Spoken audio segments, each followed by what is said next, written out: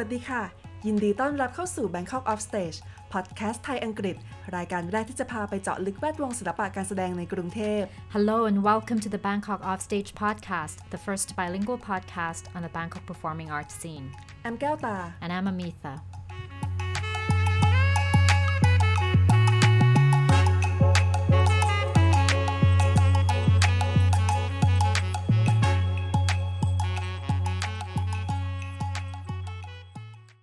Bangkok Off Stage เอพิโซดสุดท้ายของซีซั่น3พบกับอาจารย์ประวิตรมหาสารินันท์หรือครูป้อมนักวิจารณ์ศิลปะการแสดงและประธานชมรมวิจารณ์ศิลปะการแสดงหรือ IATC Thailand Center ที่มาพูดคุยกับเราถึงการชมการแสดงในรูปแบบออนไลน์ในช่วงเกือบ2 ปีที่ผ่านมาว่ามีแง่มุมไหนที่น่าสนใจรวมถึงการเรียนการสอนด้านละครและการวิจารณ์ศิลปะการแสดงว่าต้องปรับตัวหรือเปลี่ยนแปลงอย่างไรบ้างในช่วงโควิดเอพิโซดนี้เป็นภาษาไทยค่ะ To wrap up season 3, we invite theater critic and president of the International Association of Theater Critics Thailand Center, Pawit Mahasarinan, to look back at almost 2 years of watching and participating in online theater. He shares with us some of his favorite discoveries, what it's like to teach theater during COVID, and how critics have adapted to online theater. This episode is in Thai.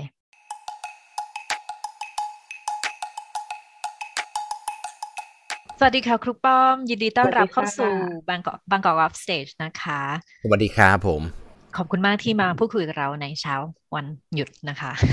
ยินดีครับยินดีครับจริงพอมันเป็นไอ้ช่วงโควิดเนี่ยมันก็เหมือนกับทุกวันคล้ายๆกันทุกวันคือการทำงานใช่ไหมคะทุกวันก็ต้องเปิดซูมคือมันเหมือนแบบว่าทุกวันก็ทำงานได้หรือว่าทุกวันก็ดูละครได้นะหรือว่าทุกวันก็ไปเที่ยวได้อะไรอย่างเงี้ยไปเที่ยวคุณป้อมไปเที่ยวที่ไหนคะทางออนไลน์ใช่ครับทั้งออนไลน์แล้วก็ทั้งที่ไปจริงๆเพราะตอนนี้ก็ประเทศก็เริ่มเปิดแล้วอะไรอย่างเงี้ยฮะก็จริงไปเที่ยวจริงๆไปเที่ยวจริงนะไปเที่ยวจริงได้แต่ผลก็คือมันเหมือนกับว่าชีวิตคนหลายๆคนนะฮะมันก็เปลี่ยนไปแล้วก็จริงๆหลายๆบริษัทนะฮะเราจะอาจจะได้ยินที่ว่าตอนนี้เขาก็ให้มีวันที่ทำงานที่บ้านเยอะขึ้นอะไรเงี้ยใช่ที่ว่ามันจะมีบางช่วงที่เขาให้เป็นvacation หรืออะไรเงี้ยเขาก็ให้เป็นแบบว่า vacation แล้วก็ work ไปด้วยอะไรเงี้ย workation หรืออะไรเงี้ยแล้วเขาก็ปรับวิธีการทำงานมันเหมือนกับมันมาตั้งคำถามว่าเวลาที่เราทำงานเนี่ยเราจำเป็นจะต้องไปอยู่ที่ตรงนั้นจริงหรือเปล่าทุกคนหรือเปล่าอะไรเงี้ยมันก็มีงานบางอย่างที่มันไม่จำเป็นจะต้องไปอยู่ตรงนั้น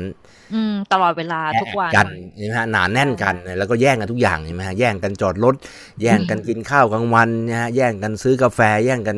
ออกจากที่ทำงานอะไรเงี้ยแย่งกันไปรับลูกอะไรอย่างเงี้ยมันก็เลยมันก็เลยเกิดคำถามอะไรขึ้นมาเพราะฉะนั้นมันก็เราก็ถ้าเราเป็นไปได้บางวันเราก็มีความรู้สึกว่าวันไม่ต้องเจอกันก็ได้นะไม่ต้องเจอกันก็ได้ใช่ไม่ต้องเจอกันแต่ก็รู้ว่ายังอยู่มันยังไม่เป็นอะไรอะไรอย่างเงี้ยใช่โอเคงั้นเดี๋ยวเข้าจริงๆมันผ่านมาเกือบ2 ปีแล้วเนอะแต่มันก็ยังไม่จบสักทีตอนนี้ตั้งแต่เริ่มเนี่ยค่ะจนถึงตอนนี้ครูป้อมรู้สึกยังไงกับการดูละครออนไลน์มั้งคะคือตอนแรกๆเราก็มีความรู้สึกว่าอย่างเมื่อตอนช่วงปีที่แล้วจึงจำได้ว่าก่อนโควิดก็คือได้ไปดูการแสดงอันหนึ่งนะฮะที่แถวถนนเจริญกรุงผมจำชื่อไม่ได้ละที่เขาผ่าที่เกี่ยวกับอเมริกาอันนั้นนะฮะอันนั้นคือละครเรื่องสุดท้ายที่ดูก่อนนั้นของใครจำไม่ได้จำได้ไหมคะของคณะไหนก็เป็นศิลปินไทยทำงานกับศิลปินญี่ปุ่นใช่ไหมโอเคอันนี้คือก่อนล็อกดาวน์ครั้งนี้หรือก่อนล็อกดาวน์ตั้งแต่ปีที่แล้วเลยก่อนล็อกดาวน์ครั้งแรกเลยครับโอเคเพราะการแสดงเนี้ยน่าจะช่วงประมาณกุมภาแล้วอะไรเงี้ยตอนนั้นก็คือเริ่มใส่หน้ากากแล้วแหละอะไรเงี้ยเริ่มใส่หน้ากากแล้วก็แต่ก็เริ่มแบบว่าระมัดระวังกันอะไรเงี้ยแล้วก็แต่ว่าพอดีว่าการแสดงอันนั้นเนี่ยมันไม่ได้จัดในโรงละครแบบโรงละครจริงๆมันก็มีการเดินไปตามที่ต่างๆมีกลางแจ้งบ้างอะไรบ้างอะไรเงี้ยเราก็พยายามไม่อยู่ใกล้คนมากเกินไปคนที่เราไม่รู้จักเลยอะไรเงี้ยฮะแล้วพอหลังจากนั้นเราโอเคเราพอมันมีการแสดงเริ่มมีการแสดงออนไลน์เนี่ยเราก็เริ่มเห็นว่าโรงละครมันเช่นที่อังกฤษที่อเมริกาโรงละครมันปิดเนี่ยมันก็จะมีละครที่เราไม่มีโอกาสได้ดูแล้วก็ไม่มีโอกาสได้ดูแล้วนะฮะเช่นมิวสิคัลบางเรื่องของแอนดรูว์ ลลอยด์ เวบเบอร์อะไรเงี้ยฮะที่เขาจะมาฉายให้เราดูฟรีเลยนะ ใช่อะไรเงี้ยกำหนดแบบปีเดือนวันหนึ่ง2 วันให้ดูอะไรเงี้ยแล้วเราก็ดูเราก็ดูเพราะว่าเรามีความรู้สึกว่ามันก็เลิกเล่นไปแล้วอะไรเงี้ยแล้วก็มันก็ไม่รู้จะได้ดูอีกทีเมื่อไหร่อะไรเงี้ยมันก็เราก็พยายามทำตัวให้ว่างในเวลาที่เขาเปิดให้ดูเลยอะไรเงี้ยเพราะฉะนั้นเราก็จะตื่นเต้นสนุกสนานไปกับอันนั้นแล้วก็เราก็จะทำแล้วก็ถ้าจำไม่ผิดอันนั้นจริงมันก็แน่นอนมันไม่ได้สดนะฮะแล้วมันก็ให้เราพอสให้เราอะไรได้แต่ด้วยความที่เราก็เป็นคนดูละครเวทีเนาะเราก็ไม่พอสคือเราอยากต้องการความต่อเนื่องอะไรอย่างเงี้ยแล้วเราก็คนพบว่าเวลาที่นิสัยการดูละครเวทีคือเรากดพอสไม่ได้ใช่ไหมฮะคือเราถ้าเราปวดห้องน้ำเราก็ต้องอั้นไว้จนกว่าจะถึงพักครึ่งคือมันต้องทำอย่างนั้นนะคือเพราะว่าเราก็รู้ว่าถ้าออกไปมันจะกวนคนอื่นเขาเรื่องเขาก็ไม่ให้กลับเข้ามาหรืออะไรอย่างเงี้ยเพราะฉะนั้นมันก็เราก็ทั้งที่ตอนหลังพอดูจบปุ๊บมันก็พอสได้นี่หว่าไม่มีใครเขาว่าอะไร ก็ตอนแรกนะฮะมันก็จะตื่นเต้นกับอะไรหลายอย่างที่เขานำมาให้เราดูอะไรเงี้ยทั้งที่สิ่งที่เรารู้ว่าเราจะไม่มีโอกาสได้ดูแล้วอะไรเงี้ยช่วงแรกๆและในขณะนี้ความตื่นเต้นนั้นเราก็ยังมีความเหมือนกับความสงสัยบวกกับความกังวลได้ว่าเมื่อไหร่เราจะได้กลับไปนั่งในโรงละครอีกอะไรเงี้ยแล้วก็เช่นแบบเทศกาลละครที่เราคิดว่าจะไปเนี่ยมันจะได้ไปไหมอะไรอย่างเงี้ยหรืออย่างของIATC นะครับInternational Association of Theater Critics ลืมก็จะมีแล้วปีที่แล้วเนี่ยก็จะมีประชุมใช่ไหมฮะประชุมใหญ่ใช่ไหมที่สโลวาเกียนะครับเสียดายเขาก็ต้องยกเลิกไปอะไรเงี้ยแต่เขาก็ตอนแรกเขาก็พยายามจะเลื่อนอะไรเงี้ยตอนหลังก็คือพอมาปีนี้เขาก็เลยเปลี่ยนเป็นออนไลน์เลยอะไรเงี้ยแต่ว่ามันก็น่าเสียดายเพราะว่ามันก็มันก็สโลวาเกียเราก็ไม่เคยไปใช่ไหมฮะแล้วมันก็บินไปลงเวียนนาอะไรอย่างเงี้ยสวยรถต่ออีก30 นาทีอะไรอย่างเงี้ยเพราะฉะนั้นมันโอกาสได้ไป2 ประเทศเลยได้ไปดูละครได้ไปอะไรเงี้ยฮะมัน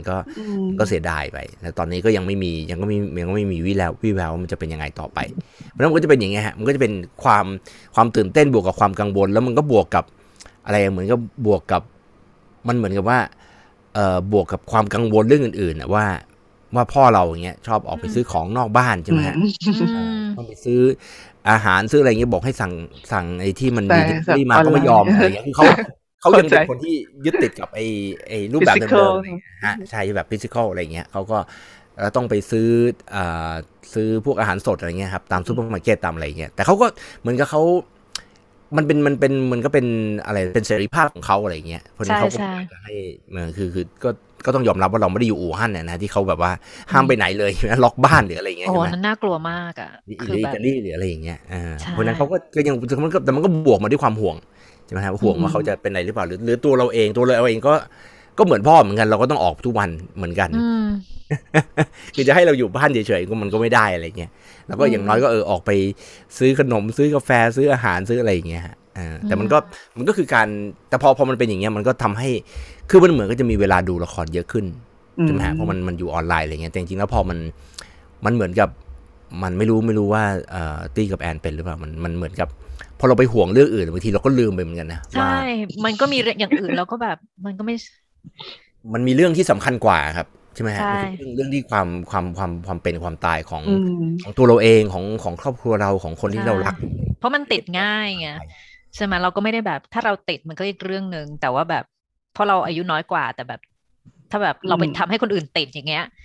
ใช่ไหมล่ะแล้วเมืองไทยมันอยู่กันแบบบ้านเดียวกันไงมันไม่ใช่ต่างประเทศที่แบบลูกกับแม่กับพ่อแบบแยกกันอยู่ได้อะไรอย่างนั้นนะแล้วก็มันก็อะไรมันก็อยู่ปีแล้วมันก็ยังไม่มีวัคซีนใช่ไหมฮะมันก็ในไทยใช่อย่างปีนี้มันก็มีวัคซีนแต่มันก็มาแบบกระปิดกระปลอยแล้วก็ไม่รู้จะได้ฉีดเมื่อไหร่หรืออะไรอย่างเงี้ยมันก็วุ่นวายไปหมดอะไรเงี้ยคุณพ่อไม่ได้ฉีดก่อนคุณพ่อคุณแม่เหมือนหลายคนใช่ไหมไม่ฮะคุณพ่อได้ฉีดก่อนก็ยังดีจริงๆมันเหมือนกับว่าเราก็เลือกด้วยแหละนะเราก็เลือกว่าเราจะฉีดวัคซีนอะไรอย่างเงี้ยงั้นพอเลือกมากปุ๊บมันก็ช้าไปอะไรอย่างเงี้ยแต่มันก็เรียบร้อยอะฮะแต่มันก็วุ่นวายเพราะนั้นมันบางทีมันไม่ได้มีโอกาสที่จะตามดูละครอะไรมากก็คือ มันก็ได้เราก็ได้อีเมลเนาะเราได้อีเมลจากแบบจากเทศกาลละครจากอะไรเงี้ยฮะที่เราเคยไปที่มันเคยเป็นฟิสิกอลอะไรเงี้ยเขาก็ทำเป็นดิจิตอลอะไรเงี้ยอย่างตอนเนี้ยคือปกติหลายปีเนี่ยก็จะไปที่เทลอาวีฟครับมันจะมีเป็นไอ้ dance exposure อะไรเงี้ยตอนนี้ที่มันออนไลน์อยู่นี่ที่มันออนไลน์อยู่นี่แล้ววันเนี่ยเราก็พอเขาบอกให้ลงทะเบียนตั้งแต่เดือนที่แล้วเราก็เดี๋ยวไว้ก่อนนี่มันจะมีพอมันเป็นงานออนไลน์มันจะมีแบบนี้ไงใช่ว่าเดี๋ยวไว้ก่อนแล้วพออีเมลเข้ามาเยอะปุ๊บแล้วมันก็จะลืมใช่ไหมแล้วพองานเขาจบแล้วตี้ก็ไม่ได้ดูเหมือนกันพี่เขาก็บอกว่ายุ่งมากเลยอ่ะแต่เขาบอกว่างานเนี่ยมันยังดูได้จนถึง31 ธันวาโอเคแล้วยังลงทะเบียนใหม่ได้ด้วยนะคือหมายว่าที่ยังไม่ได้นี่มันคือสิ่งที่ไม่เคยเกิดขึ้นมาก่อนไงใช่ไหมฮะคือหมายว่างานจบแล้วคุณก็ยังลงทะเบียนได้แล้วคุณก็ยังดูไอ้สิ่งที่คนอื่นเขาดูไปแล้วด้วยอะไรเงี้ยเพราะนั้นมันเหมือนกับเฮ้ยเราก็ไม่จำเป็นจะต้องดูเวลานั้นก็ได้ไงมันมีแบบนี้ด้วยอะไรเงี้ยแต่บางเทศกาลก็แบบจบแล้วจบเลยมีใช่มีใช่ไหมมีบ้างแต่เราเห็นว่าส่วนใหญ่นะคือถ้าเป็นของแบบเนี้ยแต่อันนี้คือเขามันเป็นงานที่เขาให้แบบนักวิจารณ์ให้โปรดิวเซอร์ให้อะไรดูเพื่อที่ว่ามันเหมือนกับมันก็เหมือนแคตตาล็อกอย่างหนึ่งฮะใช่ไหมฮะมันก็เหมือนกับแคตตาล็อกคือเขาก็อยากให้เรา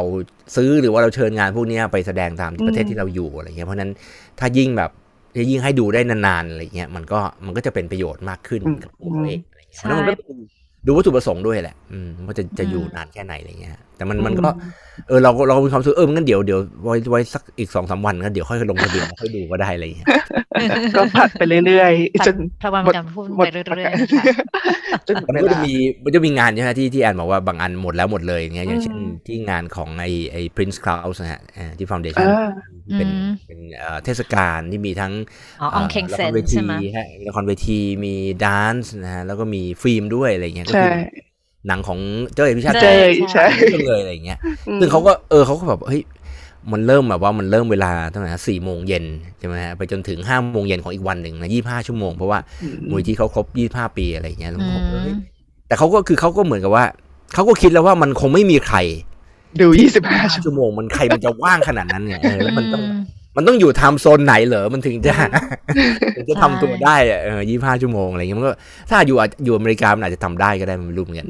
อาจจะเป็นไปได้ใช่เพราะว่าถ้าอยู่อเมริกามันก็เริ่มแต่แบบเช้าอะไรเงี้ยนะ10 โมงเลยบางทีถ้าอยู่ LA ปุ๊บมันก็ไป7 โมงเช้าอะไรเงี้ยนะก็ยาวไปเรื่อยอะไรเงี้ยก็ถ้าอย่างนั้นถ้าอาจจะเป็นยูฮาวายยิ่งสนุกใหญ่อะไรเงี้ยแต่ดูคอนเซปต์นี้ที่เห็นคอนเซปต์แล้วที่แบบเหนื่อยอ่ะที่แบบโอ้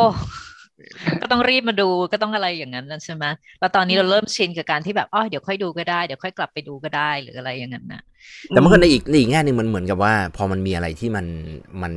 จำเพาะเจาะจงอะไรอย่างเงี้ยแล้วเรารู้ว่าโอเคถึงแม้มันไม่ได้เล่นสดก็ตามหรือแบบหนังนี่เราไปหาดูที่อื่นก็ได้หรืออะไรเงี้ยแต่พอ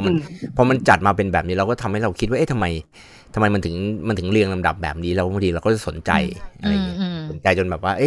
เราจะดูไหมเราจะลองแบบว่าเอาเวลาของมันบวก6มันเป็นเวลาเรามันจะเป็นไปได้ไหมอะไรเงี้ย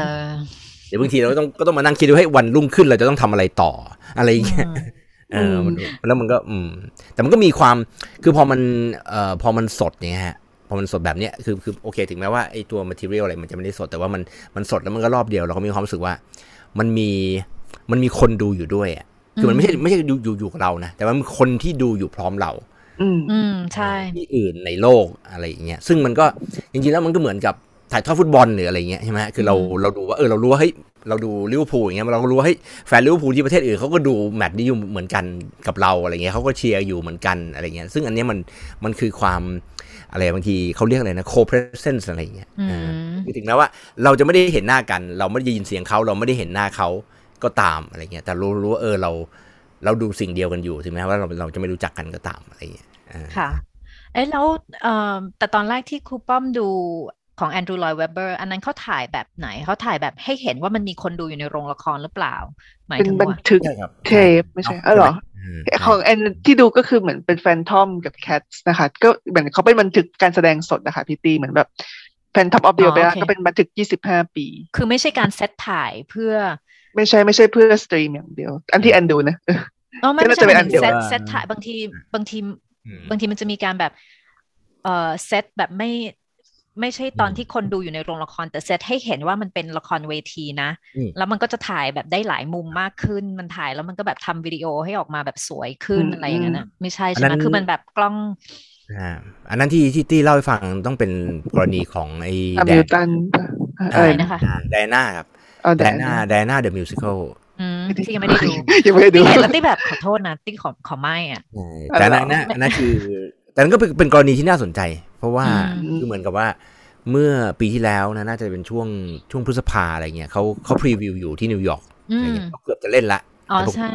แต่ปรากฏว่าต้องล็อกดาวน์แล้วก็ต้องปิดโรงละคร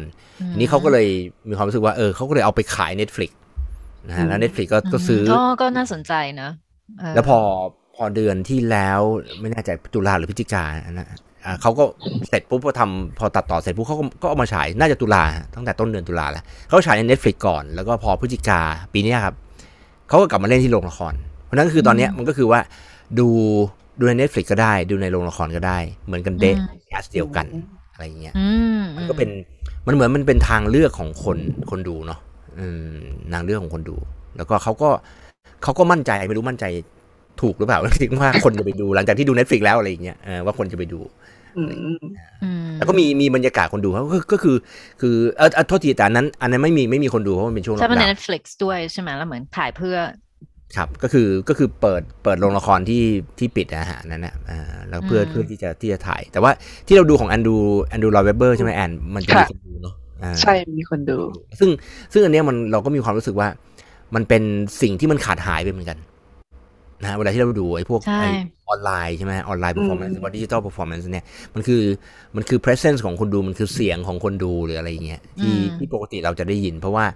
ปกติเวลาที่เราไปดูหนังดูอะไรอย่างเงี้ยใช่ไหมฮะเราก็จะมีความรู้สึกก็อย่างเมื่ออาทิตย์แล้วก็ไปดูหอแต๋วแตกอย่างเงี้ยแล้วเราให้เราครูป้อมดูด้วยเหรอครูป้อมชอบหอแต๋วแตกไม่ได้ดูทุกภาคนะฮะแต่ว่าพอดีโทษนะวันนี้บอกว่าอะไรนะช้อปปิ้งอะไรช้อปปิ้งที่ห้างนั้นแล้วเขาก็แจกตัวหนังฟรีมาแล้วมันจะหมดปลายเดือนนี้อะไรเงี้ยแล้วรีบใช้ก็ดูฟรีอ่ะไม่ต้องคิดอะไรแล้วก็ดูแล้วเราก็อยากรู้ไงว่าหนังแบบหนังเข้าวันแรกอะไรเงี้ยแล้วหนังตลกแบบนี้คนจะรู้สึกยังไงอะไรเงี้ยแล้วเราก็มีความรู้สึกว่าเฮ้ย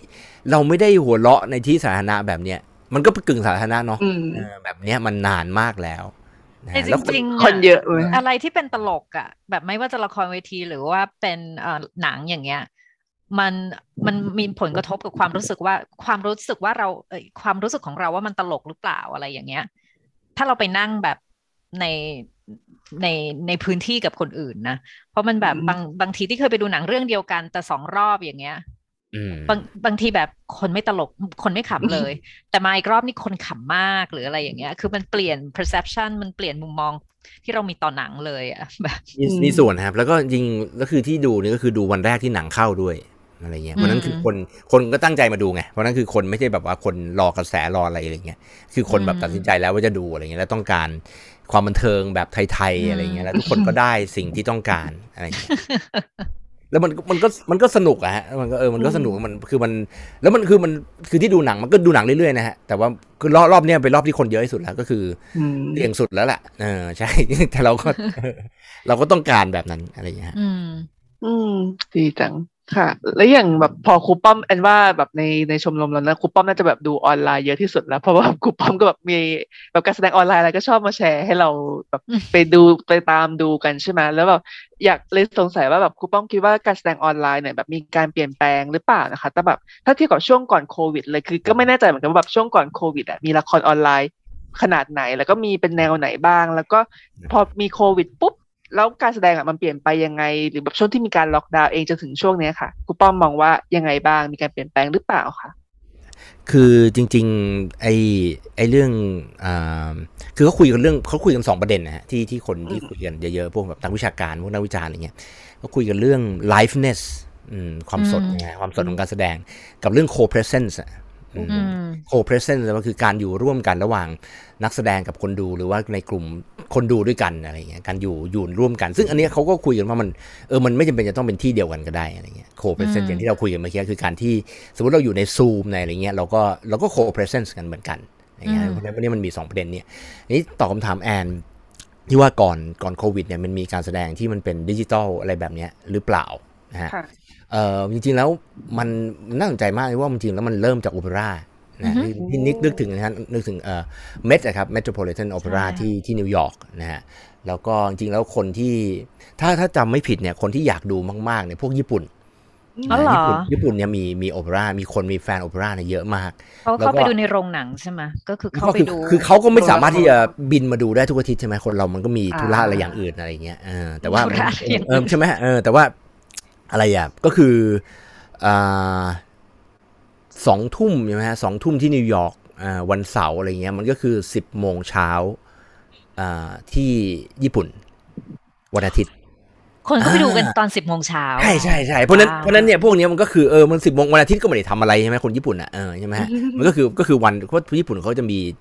มีระบบระเบียบอะไรที่ดีกว่าเราเห็นไหมไม่เหมือนเราที่ทำอะไรทุกอย่างทุกวันอะไรเงี้ยเพราะนั้นมันก็เวลามันก็เหมาะสมเพราะนั้นก็คือเขาก็จัดวิธีการแล้วก็ที่จะถ่ายทอดสดนะครับง่ายๆเลยเหมือนกับถ่ายทอดสดอ่ะแต่ว่าก็ไม่ได้ถ่ายทอดสดไปตามบ้านในช่วงนั้นก็คือถ่ายทอดสดมาที่โรงภาพยนตร์แล้วคนก็ซื้อตั๋วไปดูที่โรงภาพยนตร์ซึ่งราคาตั๋วมันก็ไม่เท่าใช่ไหมฮะมันก็ไม่เท่าราคาที่ซื้อที่แต่ก็แพงกว่าหนังตอนที่ตี้อยู่ Aix-en-Provence ที่ฝรั่งเศสอะค่ะมันก็มีโรงหนึ่งคือ Aix-en-Provence เป็นเมืองเล็กมากนะแต่ว่ามีโรงหนัง3 โรงคือแบบแล้วแบบเดินกันได้แบบสนุกแล้วก็แบบมันจะมีโรงหนึ่งที่จะเชิญผู้กำกับหนังมาคุยทุกวันจันทร์แล้วพร้อมฉายหนังแล้วก็คือมันแอคทีฟมากแล้วก็มันมีแล้วก็น่าจะโรงเดียวกันนี่แหละที่มีโอเปร่าฉายอยู่เรื่อยๆจากเมทจากนิวยอร์กก็คือแบบนี้เลยแต่มันจะแพงกว่าใช่ราคามันจะแพงกว่าหนังแต่ว่ามันก็ไม่แพงเท่าไปดูโอเปร่าจริงๆแล้วมันก็มีที่หนึ่งที่แบบเคยแบบไม่ได้ฉายเข้าไปตามโรงหนังแต่ฉายออกมาเป็นพื้นที่ส่วนนอกโรงละครนะคะให้คนดูข้างนอกแล้วตรงคนดูข้างนอกก็ดูฟรีอะไรอย่างนั้นนะแล้วอีกอันนึงที่นึกถึงก็คือ National Theatre ครับ National Theatre ที่ลอนดอนนะครับเขาก็ทำแบบนี้มาเยอะแล้วก็คือทั้ง2 อันนะครับทั้งเมททั้ง National Theatre เนี่ยก็มีทั้งแบบทั้งสดแล้วก็ที่บันทึกเทปไว้เพราะเราก็ต้องคิดว่ามันไม่ใช่ทุกประเทศเนาะที่มันจะ ลงล็อกพอดีแบบว่า2 ทุ่มกับ10 โมงเช้าอะไรเงี้ยแบบญี่ปุ่นอะไรเงี้ยถ้าเป็นเมืองไทยก็อาจจะเช้าไป8 โมงเช้าให้เราไปลงหนังเราก็คงไม่ไหวอะไรเงี้ยเพราะนั้นมันก็มีอยู่แล้วเพราะนั้นก็คือมันก็เป็นคืออย่างพวกนี้เขาก็จะโชคดีอย่างหนึ่งก็คือว่าเขาก็จะเรียนรู้ใช่ไหมฮะวิธีการที่จะถ่ายทอดภาพนะฮะแล้วก็บรรยากาศของการแสดงสดไปให้ผู้ชมที่นั่งดูในจออีกที่หนึ่งได้อยู่แล้วคือเขารู้แล้วว่ามันจะต้องถ่ายยังไงต้องตัดบ่อยแค่ไหนหรืออะไรยังไงเพื่อจะให้คนรู้สึกแล้วก็จะต้องใช้อุปกรณ์ที่อะไรบ้างบันทึกเสียงอะไรยังไงบ้างแล้วก็สัญญาณจะต้องเป็นยังไงจะต้องเช็คตรงที่ส่งสัญญาณตรงที่รับสัญญาณจะต้องเป็นยังไงอะไรเงี้ยเพราะนั้นคือเขาแก้ปัญหาอันนี้ก่อนโควิดไปหลายปีแล้วอะไรเงี้ยนะครับแล้วก็National Theatre ก็น่าสนใจเพราะว่าอย่างเช่นที่เวลาที่เอสพลานาดที่สิงคโปร์ครับเวลามาเอามาฉายเนี่ยเขาก็จะฉายในโรงละครอะไรเงี้ยเพราะนั้นมันก็จะได้บรรยากาศเกือบเหมือนละครเวทีเพียงแต่ว่ามันฉายบนจออะไรเงี้ยแต่เราเข้าไปอยู่ในโรงละครอะไรเงี้ยซึ่งเพราะว่าอย่างที่เราทราบกันว่าโรงหนังกับโรงละครเก้าอี้มันก็ไม่เหมือนกันเนาะใช่เพราะเก้าอี้คนก็บอกว่าเก้าอี้โรงหนังมันจะสบายกว่าอะไรเงี้ยมันจะที่ใส่น้ำใช่ไหมที่ใส่ป๊อปคอร์นที่อะไรอย่างเงี้ยต่างๆนานาซึ่งมันพวกนี้คือเขาก็ได้ประโยชน์แล้วเขาก็ล้ำไปกว่าแล้วก็อีกอันหนึ่งก็ที่น่าสนใจก็คือว่าเวลาที่เขาถ่ายทอดอะไรแบบนี้เขาก็ได้อาร์ไคฟ์ด้วยใช่ไหมฮะคือเขาได้เก็บงานพวกนี้ไปเป็นอาร์ไคฟ์ซึ่งอย่างตอนเนี้ยอย่างที่เราเข้าไปดูกันบ่อยๆใช่ไหมฮะที่ไอ้ National Theatre เนี่ยที่เขามีใช่ไหมฮะเขามีอาร์ไคฟ์เยอะมากเขามีอาร์ไคฟ์เยอะมากไม่ใช่ครับคือเขามีอาร์ไคฟ์เยอะมากขนาดที่ว่าแล้วคือเขาให้อะไรอ่ะเขาให้สมัครเป็นสมาชิกแบบ Netflix เลยครับแบบนี้คือเพราะว่าเขามั่นใจมากว่าของเขาเยอะมากแล้วมีของใหม่ด้วยแพงไหมคะเดือน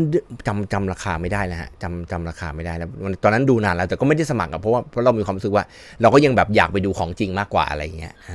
แต่มีความรู้สึกว่าถ้าเป็นสถาบันการศึกษาอะไรเงี้ยเป็นมหาวิทยาลัยเงี้ยจะใช้ประโยชน์จากนี้ได้ดีมากเพราะว่าคือนักเรียนนักศึกษาเราก็ไม่มีปัญญาที่จะบินไปอังกฤษทุกอาทิตย์ใช่ไหมฮะแต่ถ้าได้ดูอันเนี้ยคือมันแล้วคือ National Theatre คือเขามีทุกเรื่องอะไรคุณจะเอาอะไรอีดิปุสใช่ไหมฮะMother Courage ไอ้เรื่องที่สอนกันอยู่หรือเชคสเปียร์หรืออะไรอย่างเงี้ยเป็นตี้อยากสมัครถ้ามันไม่แพงอยากสมัครอ่ะแล้วก็มันก็มีประเภทว่าเอาเป็นเดือนเดียวก็ได้นะฮะ คือหมายว่าจะเป็นเดือนเดียวก็ได้แล้วถ้าจะเป็นทั้งปีก็ถูกกว่าอะไรเงี้ยหรือว่าจะเช่าเป็นเรื่องก็ได้เช่าเป็นเรื่องก็คือหมายว่าเช่าดูภายใน48ชั่วโมงอะไรเงี้ยแล้วมันก็คุณจะหมดสิทธิ์ดูแล้วหรืออะไรเงี้ยเพราะนั้นก็มีทางเลือกฮะซึ่งอันเนี้ยมันเป็นไปได้ก็เพราะว่ามันมีการบันทึกใช่ไหมฮะที่มีคุณภาพแต่มันแพงใช่แต่คืออันนี้เขาลงทุนไว้นานแล้วไงฮะคือหมายว่าหลายประเทศเนี่ยเขาลงทุนไอ้เรื่องอาร์ไคฟ์เนี่ยไว้นานแล้วซึ่งอันเนี้ยเขามีความคิดเรื่องนี้มานานมันไม่ใช่แค่การลงทุนอย่างเดียวคือไอเดียหรือวัฒนธรรมการเก็บ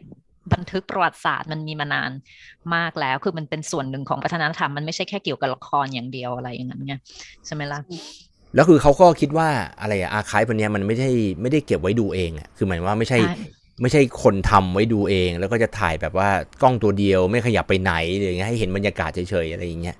ซึ่งเขาไม่ได้คิดแบบนั้นเขาคิดไว้ว่ามันจะต้องดูได้สักวันหนึ่งหรือถ้าใครมาขอดูนะในตอนนั้นนะฮะแล้วตอนนี้เขาก็มาทำเป็นระบบเป็นอะไรอย่างเงี้ยที่มันก็ generate income ให้กับตัวโรงละครด้วยใช่เพราะว่าอันนี้ผมว่ามันเป็นปัญหาคือถ้าย้อนกลับมามองบ้านเราเนี่ยอันนี้เป็นปัญหาอย่างชัดเจนเลยเราจะเห็นได้เลยว่างานละครออนไลน์ที่ในส่วนที่มันเป็นอาร์ไคฟ์นะฮะที่เขาเอามาให้ดูของบ้านเราเนี่ยหรือให้เช่าเนี่ย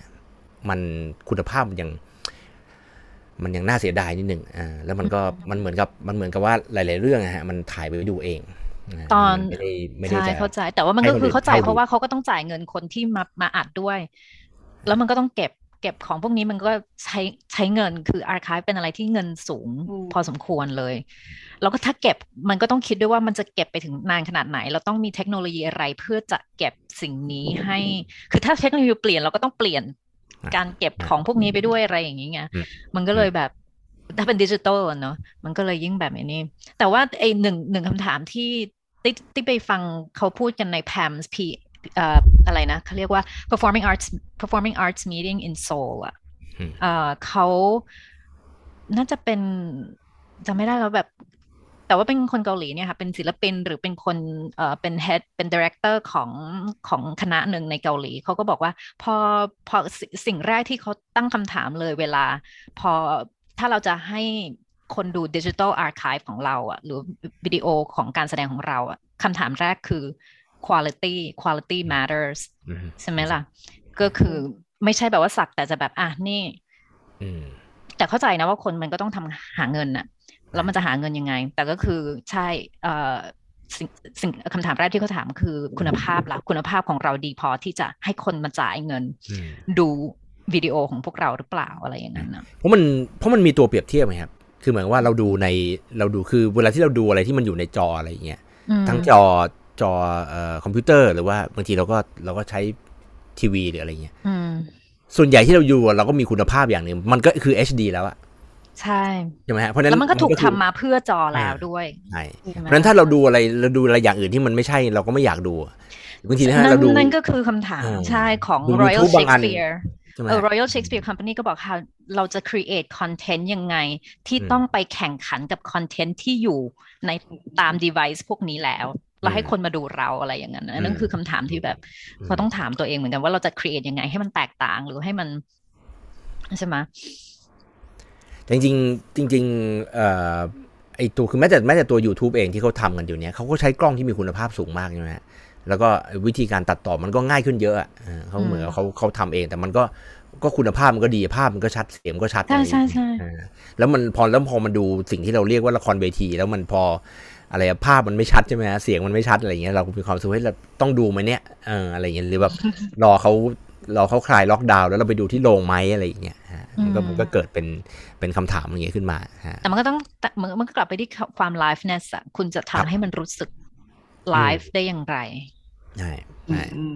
คือผมก็ยังยืนยันอยู่ฮะก็ยังยืนยันว่ามันเป็นเสน่ห์ของละครเวทีเพราะว่าไอ้สิ่งต่างๆที่เราดูส่วนใหญ่เนี่ยที่มันเป็นคอนเทนต์ที่มันเป็นบันเทิงเนี่ยในจอคอมพิวเตอร์หรือว่าในจอทีวีเนี่ยมันไม่ได้ไลฟ์ไงยกเว้นประกวดนางงามมันไลฟ์อะไรอย่างเงี้ยแต่ที่เราตื่นเต้นกับมันที่เราอยากดูกับมันเนี่ยมันเพราะว่ามันเป็นความไลฟ์อะไรอย่างเงี้ยเพราะนั้นไอ้เรื่องที่มาบอกว่าจะต้องใช้เงินเยอะในการหาอุปกรณ์หาอะไรต่างๆมาก็คุณก็ไปช่วยจัดการมาแล้วกัน เพราะว่าคุณคือคนที่ทำละครเวทีนะฮะหรือว่าผู้สนับสนุนการทำละครเวทีนะฮะทั้งภาครัฐภาคเอกชนอะไรเงี้ยก็คือต้องจัดการปัญหาตรงนั้นเพราะว่าผมในฐานะผู้บริโภคถ้าก็อย่างที่บอกว่าคือถ้าคุณไม่ HD มาให้ผมก็ไม่อยากดูเพราะว่าคือคุณก็ต้องเข้าใจผมด้วยเพราะว่าผมดูแต่เดี๋ยวนี้แล้วผมดูแต่ HD แล้วที่มันภาพมันชัดแล้วเสียงมันคมชัดแล้วถ้าคุณจะไม่สดแล้วก็คุณภาพคุณไม่ดีแล้วคุณก็มาอ้างว่าเป็นละครเวทีในสื่อใหม่อะไรเงี้ยผมก็ไม่เข้าใจด้วยเพราะว่าผมเห็นคือผมก็เห็นไงว่าจริงๆแล้วมันมีกรณีว่าคือพอช่วงที่มันเป็นระบาดหนักๆเนี่ยแล้วโรงละครปิดอะไรเงี้ยแล้วก็พวกArt Space อะไรต่างๆปิดเนี่ยเราจะเห็นบทบาทของอะไรของหน่วยงานทางวัฒนธรรมของหลายประเทศนะคือมันเหมือนกับอะไรเหมือนกับว่าพอมันมีเหตุการณ์แบบนี้มันทำให้เห็นธาตุแท้ของอะไรหลายๆอย่างนะฮะของทุกอย่างอะไรเงี้ยของระบบสาธารณสุขของการเมืองของอะไรต่างๆนานาอะไรเงี้ยครับของคนบางคนอะไรอย่างเงี้ยเพราะมันเป็นวิกฤตไงมันเป็นวิกฤตใช่มันจะชัดเจนยิ่งขึ้นซึ่งเราก็เห็นว่าเฮ้ยบางประเทศนี่เขารู้ว่าโรงละครอะไรโรงละครเปิดไม่ได้นะพื้นที่ศิลปะเปิดไม่ได้ศิลปินจะทำอะไรเขาให้ทุนศิลปินแต่ไม่ได้ให้ทำงานอย่างเดียวโอเคทำงานก็ใช่อย่างส่วนหนึ่งแต่เขารู้ว่าก่อนจะทำงานออนไลน์ได้เนี่ยคุณต้องมีสกิลก่อนใช่เพราะนั้นคือเขาให้ทุนศิลปินเพื่อไปอบรมไอ้พวกเนี้ยฮะไปอบรมวิธีการทำอะไรที่มันเป็นดิจิตอลต่างๆนานาทำคลิปทำอะไรต่างๆนานาเพื่อให้เกิดความเข้าใจมันลองเทอมด้วยไงเนี่ยบ้านเรามันขาดตรงนี้ฮะใช่คือบ้านเราโยนเงินให้ปุ๊บแล้วก็โอเคไปทำมาทำงานแล้วมาออนไลน์อะไรอย่างเงี้ยแล้วศิลปินก็อะไรก็มั่นใจว่าฉันใช่ไหมฮะมันเหมือนกับมั่นใจแบบว่าเฮ้ยเด็กวัยรุ่นมันยังทำคลิปได้เลยใน YouTube เด็ก YouTube วัยรุ่นมันไม่เคยเรียนวิชา YouTube ดีกว่ามันไม่จบนิเทศมันยังทำ YouTube ได้เลย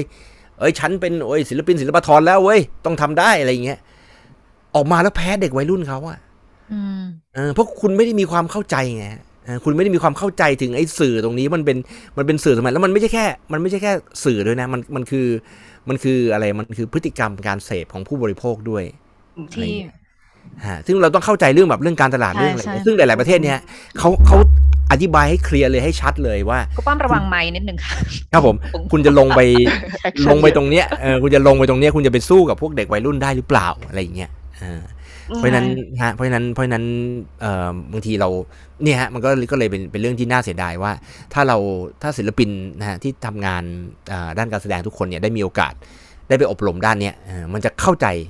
จสื่อพวกนี้มากขึ้นแล้วก็จะใช้ประโยชน์อะไรพวกนี้มากขึ้นแล้วก็อีกอันนึงที่สำคัญก็คือว่าเวลาที่ไปคุณไปอบรมไปอะไรพวกนี้อาจจะได้เจอคนใหม่ๆที่เขาบอกทริคบอกอะไรอย่างเงี้ยครับในการที่มันจะทำให้มันเกิดไลฟ์เกิดอะไรอย่างเงี้ยขึ้นมาได้เพราะว่าคือสุดท้ายแล้วคือถ้าคุณเป็นละครเวทีแล้วคุณลืมไม่เรื่องไลฟ์เนี่ยกับโคเพรสเซนส์ไปอะไรอย่างเงี้ย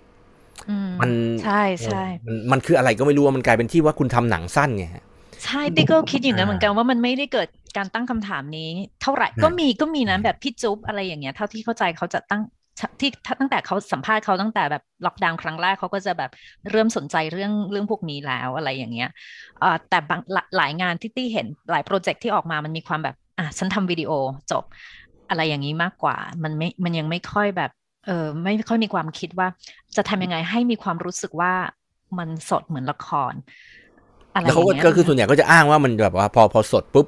แล้วมันจะมีเรื่องเทคนิคอะไรเข้ามาเกี่ยวข้องซึ่งเรามีความรู้สึกว่าในยุคนี้มันแก้ปัญหาได้ไงมันแก้ปัญหาได้ทั้งในตัวของผู้ส่งสารแล้วก็ผู้รับสารคือผู้รับสารก็ต้องชัวร์ด้วยว่าสัญญาณคุณดีใช่ไหมฮะแต่ว่าแน่นอนว่าไอ้ผู้ส่งสารเนี่ยสัญญาณมันต้องดีมากๆอะไรเงี้ยเพราะอย่างพูดถึงตอนที่ทำงานโปรเจกต์ของเอสวานาดนะครับไอที่เป็น14นะครับอันนั้นนะไอเรื่องที่มีไลฟ์กันจาก5ประเทศนะฮะมีการแสดง19ชิ้นละ14นาทีอะไรเงี้ยแล้วก็รอบแรกก็คือไลฟ์เลยอะไรเนี่ยคือเขาซ้อมอยู่คือซ้อมตัวอย่างตัวพี่ที่ไปเป็นไอคอมเมนเตอร์เนี่ยซ้อมอยู่3ครั้งแล้วคือครั้งแรกเนี่ยคือเช็คสัญญาณอินเทอร์เน็ตอย่างเดียวเลยคือเช็คสัญญาณว่าสัญญาณเราแรงหรือเปล่าไม่ใช่แรงอย่างเดียวแล้วเสถียรหรือเปล่าอะไรเงี้ยแล้วก็คือเขาก็จะบอกเลยว่าเนี่ยตรงนี้มันไม่ค่อยดีนะอะไรเงี้ยคุณไปอีกที่ได้ไหมหรือว่าซื้อกล่องซื้ออะไรมาได้ไหมอะไรเงี้ยเราก็เลยคือเรารู้ว่าที่บ้านเราเพราะมันไกลไงคือจากตรงนี้ไปตรงไอ้กล่องนะมันไกล เราก็เลยต้องไปคอนโดแฟน เพราะว่ากล่องเขาอยู่ข้างหลังเลยโอ้สัญญาณเสถียรแน่กูไม่รู้แล้วนะนี่คือแบบว่ากูแรงสุดแล้วนะใช่กูแรงสุดแล้วนะกูไม่รู้จะแรงยังไงแล้วนะอะไรแล้วมันก็จะบอกว่าไมค์เสียงไม่ดีนะเราก็เลยซื้อไมค์แม่งเลยอะไรอย่างเงี้ยซื้อไมค์อะไรอย่างเงี้ยใช่ที่เสียงได้ยินเสียงปึ้งปังปึ้งปังปังใช่ไหมคือมันแล้วมันคือเราก็คิดว่าเฮ้ยมันมันพอมันอย่างเงี้ยมันก็เพราะเราไม่ได้ใช้งานมันอย่างเดียวใช่ไหมฮะเราก็ใช้สอนหนังสือใช้อะไรด้วยอะไรเงี้ยเว็บบินาร์อันอื่นด้วยอะไรเงี้ยมันก็เป็นเครื่องมือที่จำเป็นนะครับเครื่องมือที่จำเป็นในยุคที่จะต้องสื่อสารกันออนไลน์ยุคที่จะต้องใช้ซูมอะไรเงี้ยแต่ถึงก็น่าสนใจที่รัฐบาลไทยยังจะคิดแค่ว่าให้เงินเป็นโปรเจกต์ให้ไปทำเนอะทันที่จริงๆมันไม่ได้ยากแล้วเงินมันก็ไม่ได้เยอะกว่าด้วยถ้าจะมีการเซตอัพหรือว่าสนับสนุนการสอนสกิลต่างๆหรือสกิลใหม่ๆแล้วมันแบบ long term มากคือศิลปินก็ได้ทักษะใหม่ๆเอาไปใช้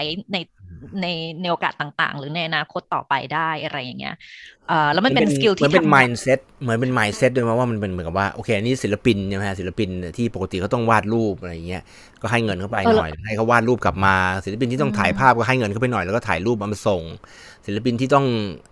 องเขียนเรื่องสั้นใช่ไหมเขียนบทกวีแล้วก็ให้เงินเข้าไปแล้วก็เอาส่งบทกวีมาอะไรเงี้ยละครก็เหมือนกันก็เอาไปทำอะไรก็พับเท่ากันนะอะไรอย่างเงี้ยไม่ต้องคิดอะไรแพงมากมายเลยแล้วก็ทำออนไลน์ส่งมาหน่อยอะไรอย่างเงี้ยคือคิดแค่นั้นแต่ว่าไม่ได้คิดว่าเฮ้ยในยุคนี้สมัยนี้มันไม่ใช่รับมันการที่จะอยู่รอดในฐานะที่เป็นศิลปินเนี่ยคุณต้องมีความรู้เรื่องเทคโนโลยีด้วยซึ่งมันต้องไปอาศัยผู้เชี่ยวชาญจากอีกกระทรวงหนึ่งละกระทรวงวัฒนธรรมผมมั่นใจว่ากระทรวงวัฒนธรรมไม่สามารถจะจัดคอร์สนี้เองได้ใช่แต่ไม่ทำงานร่วมกันด้วยไงนี่ก็คือกระทรวงระหว่างกระทรวงใช่ปัญหาหรือกระทรวงการศึกษาหรืออะไรอย่างเงี้ยใช่มันก็เลยศึกษาธิการมันก็เลยแบบว่าคืออย่างล่าสุดเนี่ยคือนี่พูดถึงที่ตี้บอกว่าเรื่องการไม่ทำงานร่วมกันเนี่ยที่หมอมาบอกว่าอะไรหมอทำเป็นแต่รักษาคนไข้อะไรเงี้ยทำแอปไม่เป็นอะไรเงี้ยล่าสุดเราเข้าไปในแอปหมอพร้อมแล้วเขาบอกว่ามีห่วยแตกมากอ่ะคือมีฟังก์ชันที่สามารถจะขออะไรวัคซีนเซอร์ติฟิเคตวัคซีนเซอร์ติฟิเคตที่แบบว่าสำหรับเดินทางนะครับแบบที่มันเป็นอิเล็กทรอนิกส์ได้อะไรเงี้ยเราก็เข้าไปแล้วปรากฏว่าไอ้ปีที่ให้กรอกวันพาสปอร์ตหมดอายุอะปรากฏว่ามันกรอกได้ถึงปีอะไรอ่ะ2121เราก็แบบพาสปอร์ตใครอายุ100 ปีวะแบบอะไรอย่างเงี้ยคือแบบเนี่ยมันใช่ไหมมันอะไรคืออะไรของมึงใช่คือแบบใช่คือแบบมึงจะเผื่อไปถึงไหนมึงกะให้แบบว่าโควิดนี่อยู่นานไปอีกกี่ปีอะไรอย่างเงี้ยซึ่งแบบมันไม่มีความจำเป็นเลยไงหรือคือแบบมึงทำเองเหรออะไรอย่างเงี้ยคือแล้วมันเป็นเรื่องวิธีการใช้เงินด้วยนะถ้าแบบกลับไปแบบการให้เงินศิลปินแบบก็สักแต่ให้อ่ะแบบไม่ได้คิดว่าอะไรมันจะได้ผลหรือว่าได้เกณฑ์ที่ดีที่สุดหรืออะไรอย่างเงี้ยแล้วก็มันก็แบบถ้าลองคิดดูคือศิลปินเราเขาไม่เข้าใจด้วยว่าศิลปินละครเวทีที่ทำร่วมสมัยอ่ะเขาจะไม่ได้เงินส่วนใหญ่มาจากการทำละครเวทีโดยมากเงินเขาหายจากกระเป๋าแล้วก็จากบัญชีด้วยซ้ำเขาโดยมากเขาขาดทุนหรือเปล่าก็ไม่รู้จากการทำละครเวทีดังนั้นไปให้เงินมันต้องรู้ด้วยว่าเขาแบบเงินเขาหายจากเพราะอะไรไม่ใช่แล้วมันไม่น่าจะใช่ละครเวทีอ่ะแต่ว่าคนที่หายจากละครเวทีก็คือพวกลิเกพวกนั้นน่ะที่แบบงานประเพณีงานคลาสสิกงานอะไรอย่างเงี้ยพวกนั้นน่ะคือเขามีนั่นคือชีวิตไงอันนั้นที่น่าสนใจพอมันเห็นเลยว่าตกลงใครเป็นศิลปินใช่ที่ได้เงินจากการเป็นศิลปินมากที่สุดกลับไม่ใช่ศิลปินละครเวทีร่วมสมัยแต่กลับเป็นศิลปินการแสดงที่ทำในเชิงแบบประเพณีพื้นบ้านและเชิงประเพณีใช่แล้วมันก็เลยกลายเป็นว่ายิ่งพวกนั้นเนี่ยเขายิ่งทำออนไลน์ไม่เป็นใหญ่ใช่แต่ว่ามันก็ทำให้น่าสนใจว่าตกลงใครแล้วเราจะนิยามคำว่า professional ยังไงซึ่งมันก็ย้อนกลับไปว่ามันไม่เคยมีการลงทะเบียนนะครับการลงทะเบียนศิลปินเหมือนกับ เหมือนกับที่อะไรก็ต้องบอกนะว่าอย่างในสาขาอาชีพอื่นๆใช่ไหมฮะอย่างหมออย่างเงี้ยเขามีลงทะเบียนใช่ไหมฮะวิศวกรสถาปนิกอะไรเงี้ยเขาก็มีลงทะเบียนเพราะฉะนั้นเวลาที่กรอกอาชีพพาสปอร์ตอะไรเงี้ยเขาก็สามารถจะบอกว่าเขาเป็นแพทย์เป็นวิศวกรเป็นสถาปนิกเป็นอะไรได้อะไรเงี้ยแต่ว่าศิลปินเนี่ยมันไม่มีการลงทะเบียนอะไรเลยแล้วก็สุดท้ายแล้วเนี่ยเงินที่ให้มามันก็ก้อนละน้อยนิดแล้วก็พยายามจะกระจายครับแล้วสุดท้ายมันก็เลยดูเหมือนกับเงินเยียวยาไงแต่เป็นเงินเยียวยาที่ต้องมีอะไรที่ไม่ได้ให้อะไรมากเหมือนว่าไปซื้อข้าวกินก็ยังจะดีกว่าหรือเปล่าซึ่งมันก็โอเคมันตอบโจทย์ในแง่ที่ว่าสามารถจะไปอธิบายกับคนได้ว่าโอเคในยุคที่คนกำลังเดือดร้อนเนี่ยต้องเอาเงินมาให้ศิลปิน 5,000 10,000 นึงอะไรเงี้ยมันแล้วมีผลงานอย่างนี้ออกมาโอเคมันมีผลงานไงแต่ว่าประเด็นมันก็คือว่ามันไม่มีอะไรที่มันยั่งยืนเพราะว่าศิลปินไม่ได้สกิลอะไรใหม่แต่ที่ตลกที่มันมีเรื่องออกมาที่แบบว่าทางพิพิธภัณฑ์ที่หนึ่งที่ประเทศหนึ่งในยุโรปอะที่อยากไม่รู้เขาตั้งใจจะฟ้องหรือเปล่าที่ศิลปินคือได้ให้ทุนศิลปินไปแล้วศิลปินทำงานออกมาแล้วเป็นภาพสีขาวอย่างเดียวเป็นบอร์ดสีขาวแล้วก็เขียนว่า take your money and run นั่นคือชื่องาน ก็คือได้ทุนแล้วกูก็ทำแค่เนี้ยแต่ก็ถือว่าเป็นอาร์ตแล้วอะไรอย่างเงี้ยมันก็ล้อเรื่องความที่แบบว่าการให้เงินแล้วไปทำโปรดักต์อะใช่ไหมเรื่องกระบวนการเนี้ยว่ามันยังไงคำถามต่อไปที่สำคัญอีกอันนึงฮะพูดถึงประเด็นนี้พูดถึงเรื่องเยียวยาเนี่ยในช่วงออนไลน์เนี่ยที่สำคัญที่รัฐบาลเราลืมไปก็คือผู้ชมใช่ก็คือผู้ชมคิดว่าเขาลืมสิ่งนั้นยังไงลืมเพราะว่าตัวอย่างได้เห็นได้ว่าเพราะตอนนี้ที่เราเริ่มที่จะเปิดประเทศบ้างแล้วเนี่ยเศรษฐกิจมันก็ยังไม่ดีนะเพราะฉะนั้นผู้ชมเนี่ยก็จะต้องใช้เงินกับสิ่งที่มันจำเป็นก่อนเพราะนั้นคือคนที่เอาง่ายๆอย่างพวกน้องๆที่เพิ่งจบมาใหม่ๆอะไรเงี้ยแล้วเขาเพิ่งทำงานได้ไม่กี่ปีแล้วพอเข้าทำงานเนี่ยช่วงที่ผ่านมาเขาก็ต้องโดนลดเงินเดือนนะพอโดนลดเงินเดือนปุ๊บอะไรเนี่ยเขาจะมีเงินเก็บไว้ดูละครเวทีใช่แต่เดี๋ยวนี้ฮะคือลืมนึกถึงประเด็นนี้ไปว่าเฮ้ยมันศิลปินมีเงินแล้วนะฮะเริ่มมีเงินแล้วเริ่มมีพื้นที่จะทำละครแล้วแต่ถ้าคนดูไม่มีตังค์ซื้อบัตรก็จบนะแล้วเขาก็ไม่ได้คิดถึงพื้นที่เรื่องศิลปินที่ต้อง manage พื้นที่ที่ต้องจัดการพื้นที่ด้วยว่านั่นก็คือค่าใช้จ่ายอย่างไรแล้วเวลากลับมาศิลปินบางทีเลือกที่จะไม่กลับมาเพราะว่าค่าใช้จ่ายที่จะต้องไปใช้ในการเปิดพื้นที่ให้เงินจ่ายเงินพนักงานที่ต้องดูแลพื้นที่หรือจัดการพื้นที่อะไรอย่างนั้นอีกด้วยอันนั้นก็คือเขาก็ไม่น่าจะคิดถึงด้วยหรือเปล่าเพราะอย่างหลายประเทศนะครับอย่างไต้หวันเนี่ยเขามีคูปองอย่างฝรั่งเศสเนี่ยครับมีคูปองที่ให้คนดูครับไปดูใช่ไหมเพราะมันต้องคือมันแบบยิ่งใช้ยิ่งได้อะแต่มันเป็นแบบนี้มันแบบยิ่งดูยิ่งได้อะไรเงี้ยคือไปดูหลายด้านรัฐบาลก็ซับซิไดซ์ให้อะไรเงี้ยจ่ายให้ครึ่งนึงหรือว่าจ่ายให้เต็มเรื่องเลยหรืออะไรแต่เขาก็จะมีลิมิตว่าเดือนนึงให้ดูหนังกี่เรื่องให้ดูละครกี่เรื่องหรืออะไรเงี้ยครับหรือมีลิมิตเป็นจำนวนเงินอะไรเงี้ยที่ตอนนั้นที่มีคูปองออกมาแล้วเขาบอกว่าที่ฝรั่งเศสพวกเด็กวัยรุ่นเนี่ยเอาไปซื้อพวกมังงะอ่านใช่ก็คือก็เป็นเป็นแบบเป็นเทรนด์ใหม่ก็เป็นความสนใจของเขาแต่มันก็คือวัฒนธรรมอ่ะมันก็คือศิลปวัฒนธรรมที่มันขาดหายไปอะไรเงี้ยเพราะนั้นก็เห็นท่าแท้ของแต่ละประเทศว่าเป็นยังไงความคิดเรื่องศิลปวัฒนธรรมทัศนคติที่มีต่องานศิลปวัฒนธรรมเป็นยังไงแล้วก็ท่าแท้ของวัฒนธรรมที่มีอยู่ในสังคมมันด้วยนะว่ามันสอนให้เห็นถึงการจัดการปัญหาอย่างไรหรืออะไรอย่างนั้นนะแล้วครูป้อมคิดว่ามันมีวิธีการทดลองใหม่ๆในการทำละครออนไลน์ที่ครูป้อมแบบประทับใจแล้วก็ตื่นเต้นไหมคะสัก 2-3 อย่างที่แบบลองคือจริงมีอันหนึ่งที่ไม่ใช่ละครออนไลน์นะที่ผมตื่นเต้นมากว่าแต่เนี้ยไม่ได้ดูด้วยตัวเองนะฮะแต่ว่าไปเจอในข่าวเกิดขึ้นที่ไมอามี่ครับที่ไมอามี่ที่เมืองไมอามี่ที่รัฐฟลอริดาที่อเมริกาเมื่อปลายปีที่แล้วซึ่งก็เป็นช่วงที่วัคซีนเริ่มมีแล้วที่อเมริกาเริ่มมีคนฉีดแล้วบ้างนะฮะก็คือคลายล็อกดาวน์นิดหน่อยแล้วอะไรเงี้ยก็คือคนก็ใช้ชีวิตแต่อเมริกาเขาก็ไม่ค่อยจะใช่ไหมไม่ค่อยจะมีปัญหาอะไรอยู่แล้วเหมือนว่าเขาก็มีปัญหาเรื่อง hesitancy คนไม่ยอมบางคนหลายคนไม่ยอมไปฉีดวัคซีนอะไรอย่างเงี้ยเขาก็พยายามจะใช้ชีวิตให้เป็นปกติที่สุดนะปรากฏว่ามีคณะละครคณะหนึ่งที่ปกติเขาทำละครเกี่ยวกับพวกเอทนิกนะครับพวกคือชนชาติต่างๆอะไรอย่างเงี้ยเชื้อชาติต่างๆที่อยู่ในอเมริกาทั้งแบบเป็นคนส่วนน้อยเป็นคนส่วนน้อยนะฮะคือพวกฮิสแปนิกแล้วก็เอเชียนอเมริกันหรืออะไรเงี้ยนะฮะเขาก็พยายามที่จะ ละครเวทีที่มันออนไซต์ให้ได้ที่มันฟิสิกอลให้ได้ในช่วงที่โรงละครปิดนะยังไงคะแล้วก็ปรากฏว่าเขาก็ไปเห็นว่าตอนนั้นเนี่ยช่วงนั้นเนี่ยเนื่องจากว่าพวกร้านค้าพวกอะไรเศรษฐกิจมันก็แย่ใช่ไหมฮะแล้วก็จะมีเ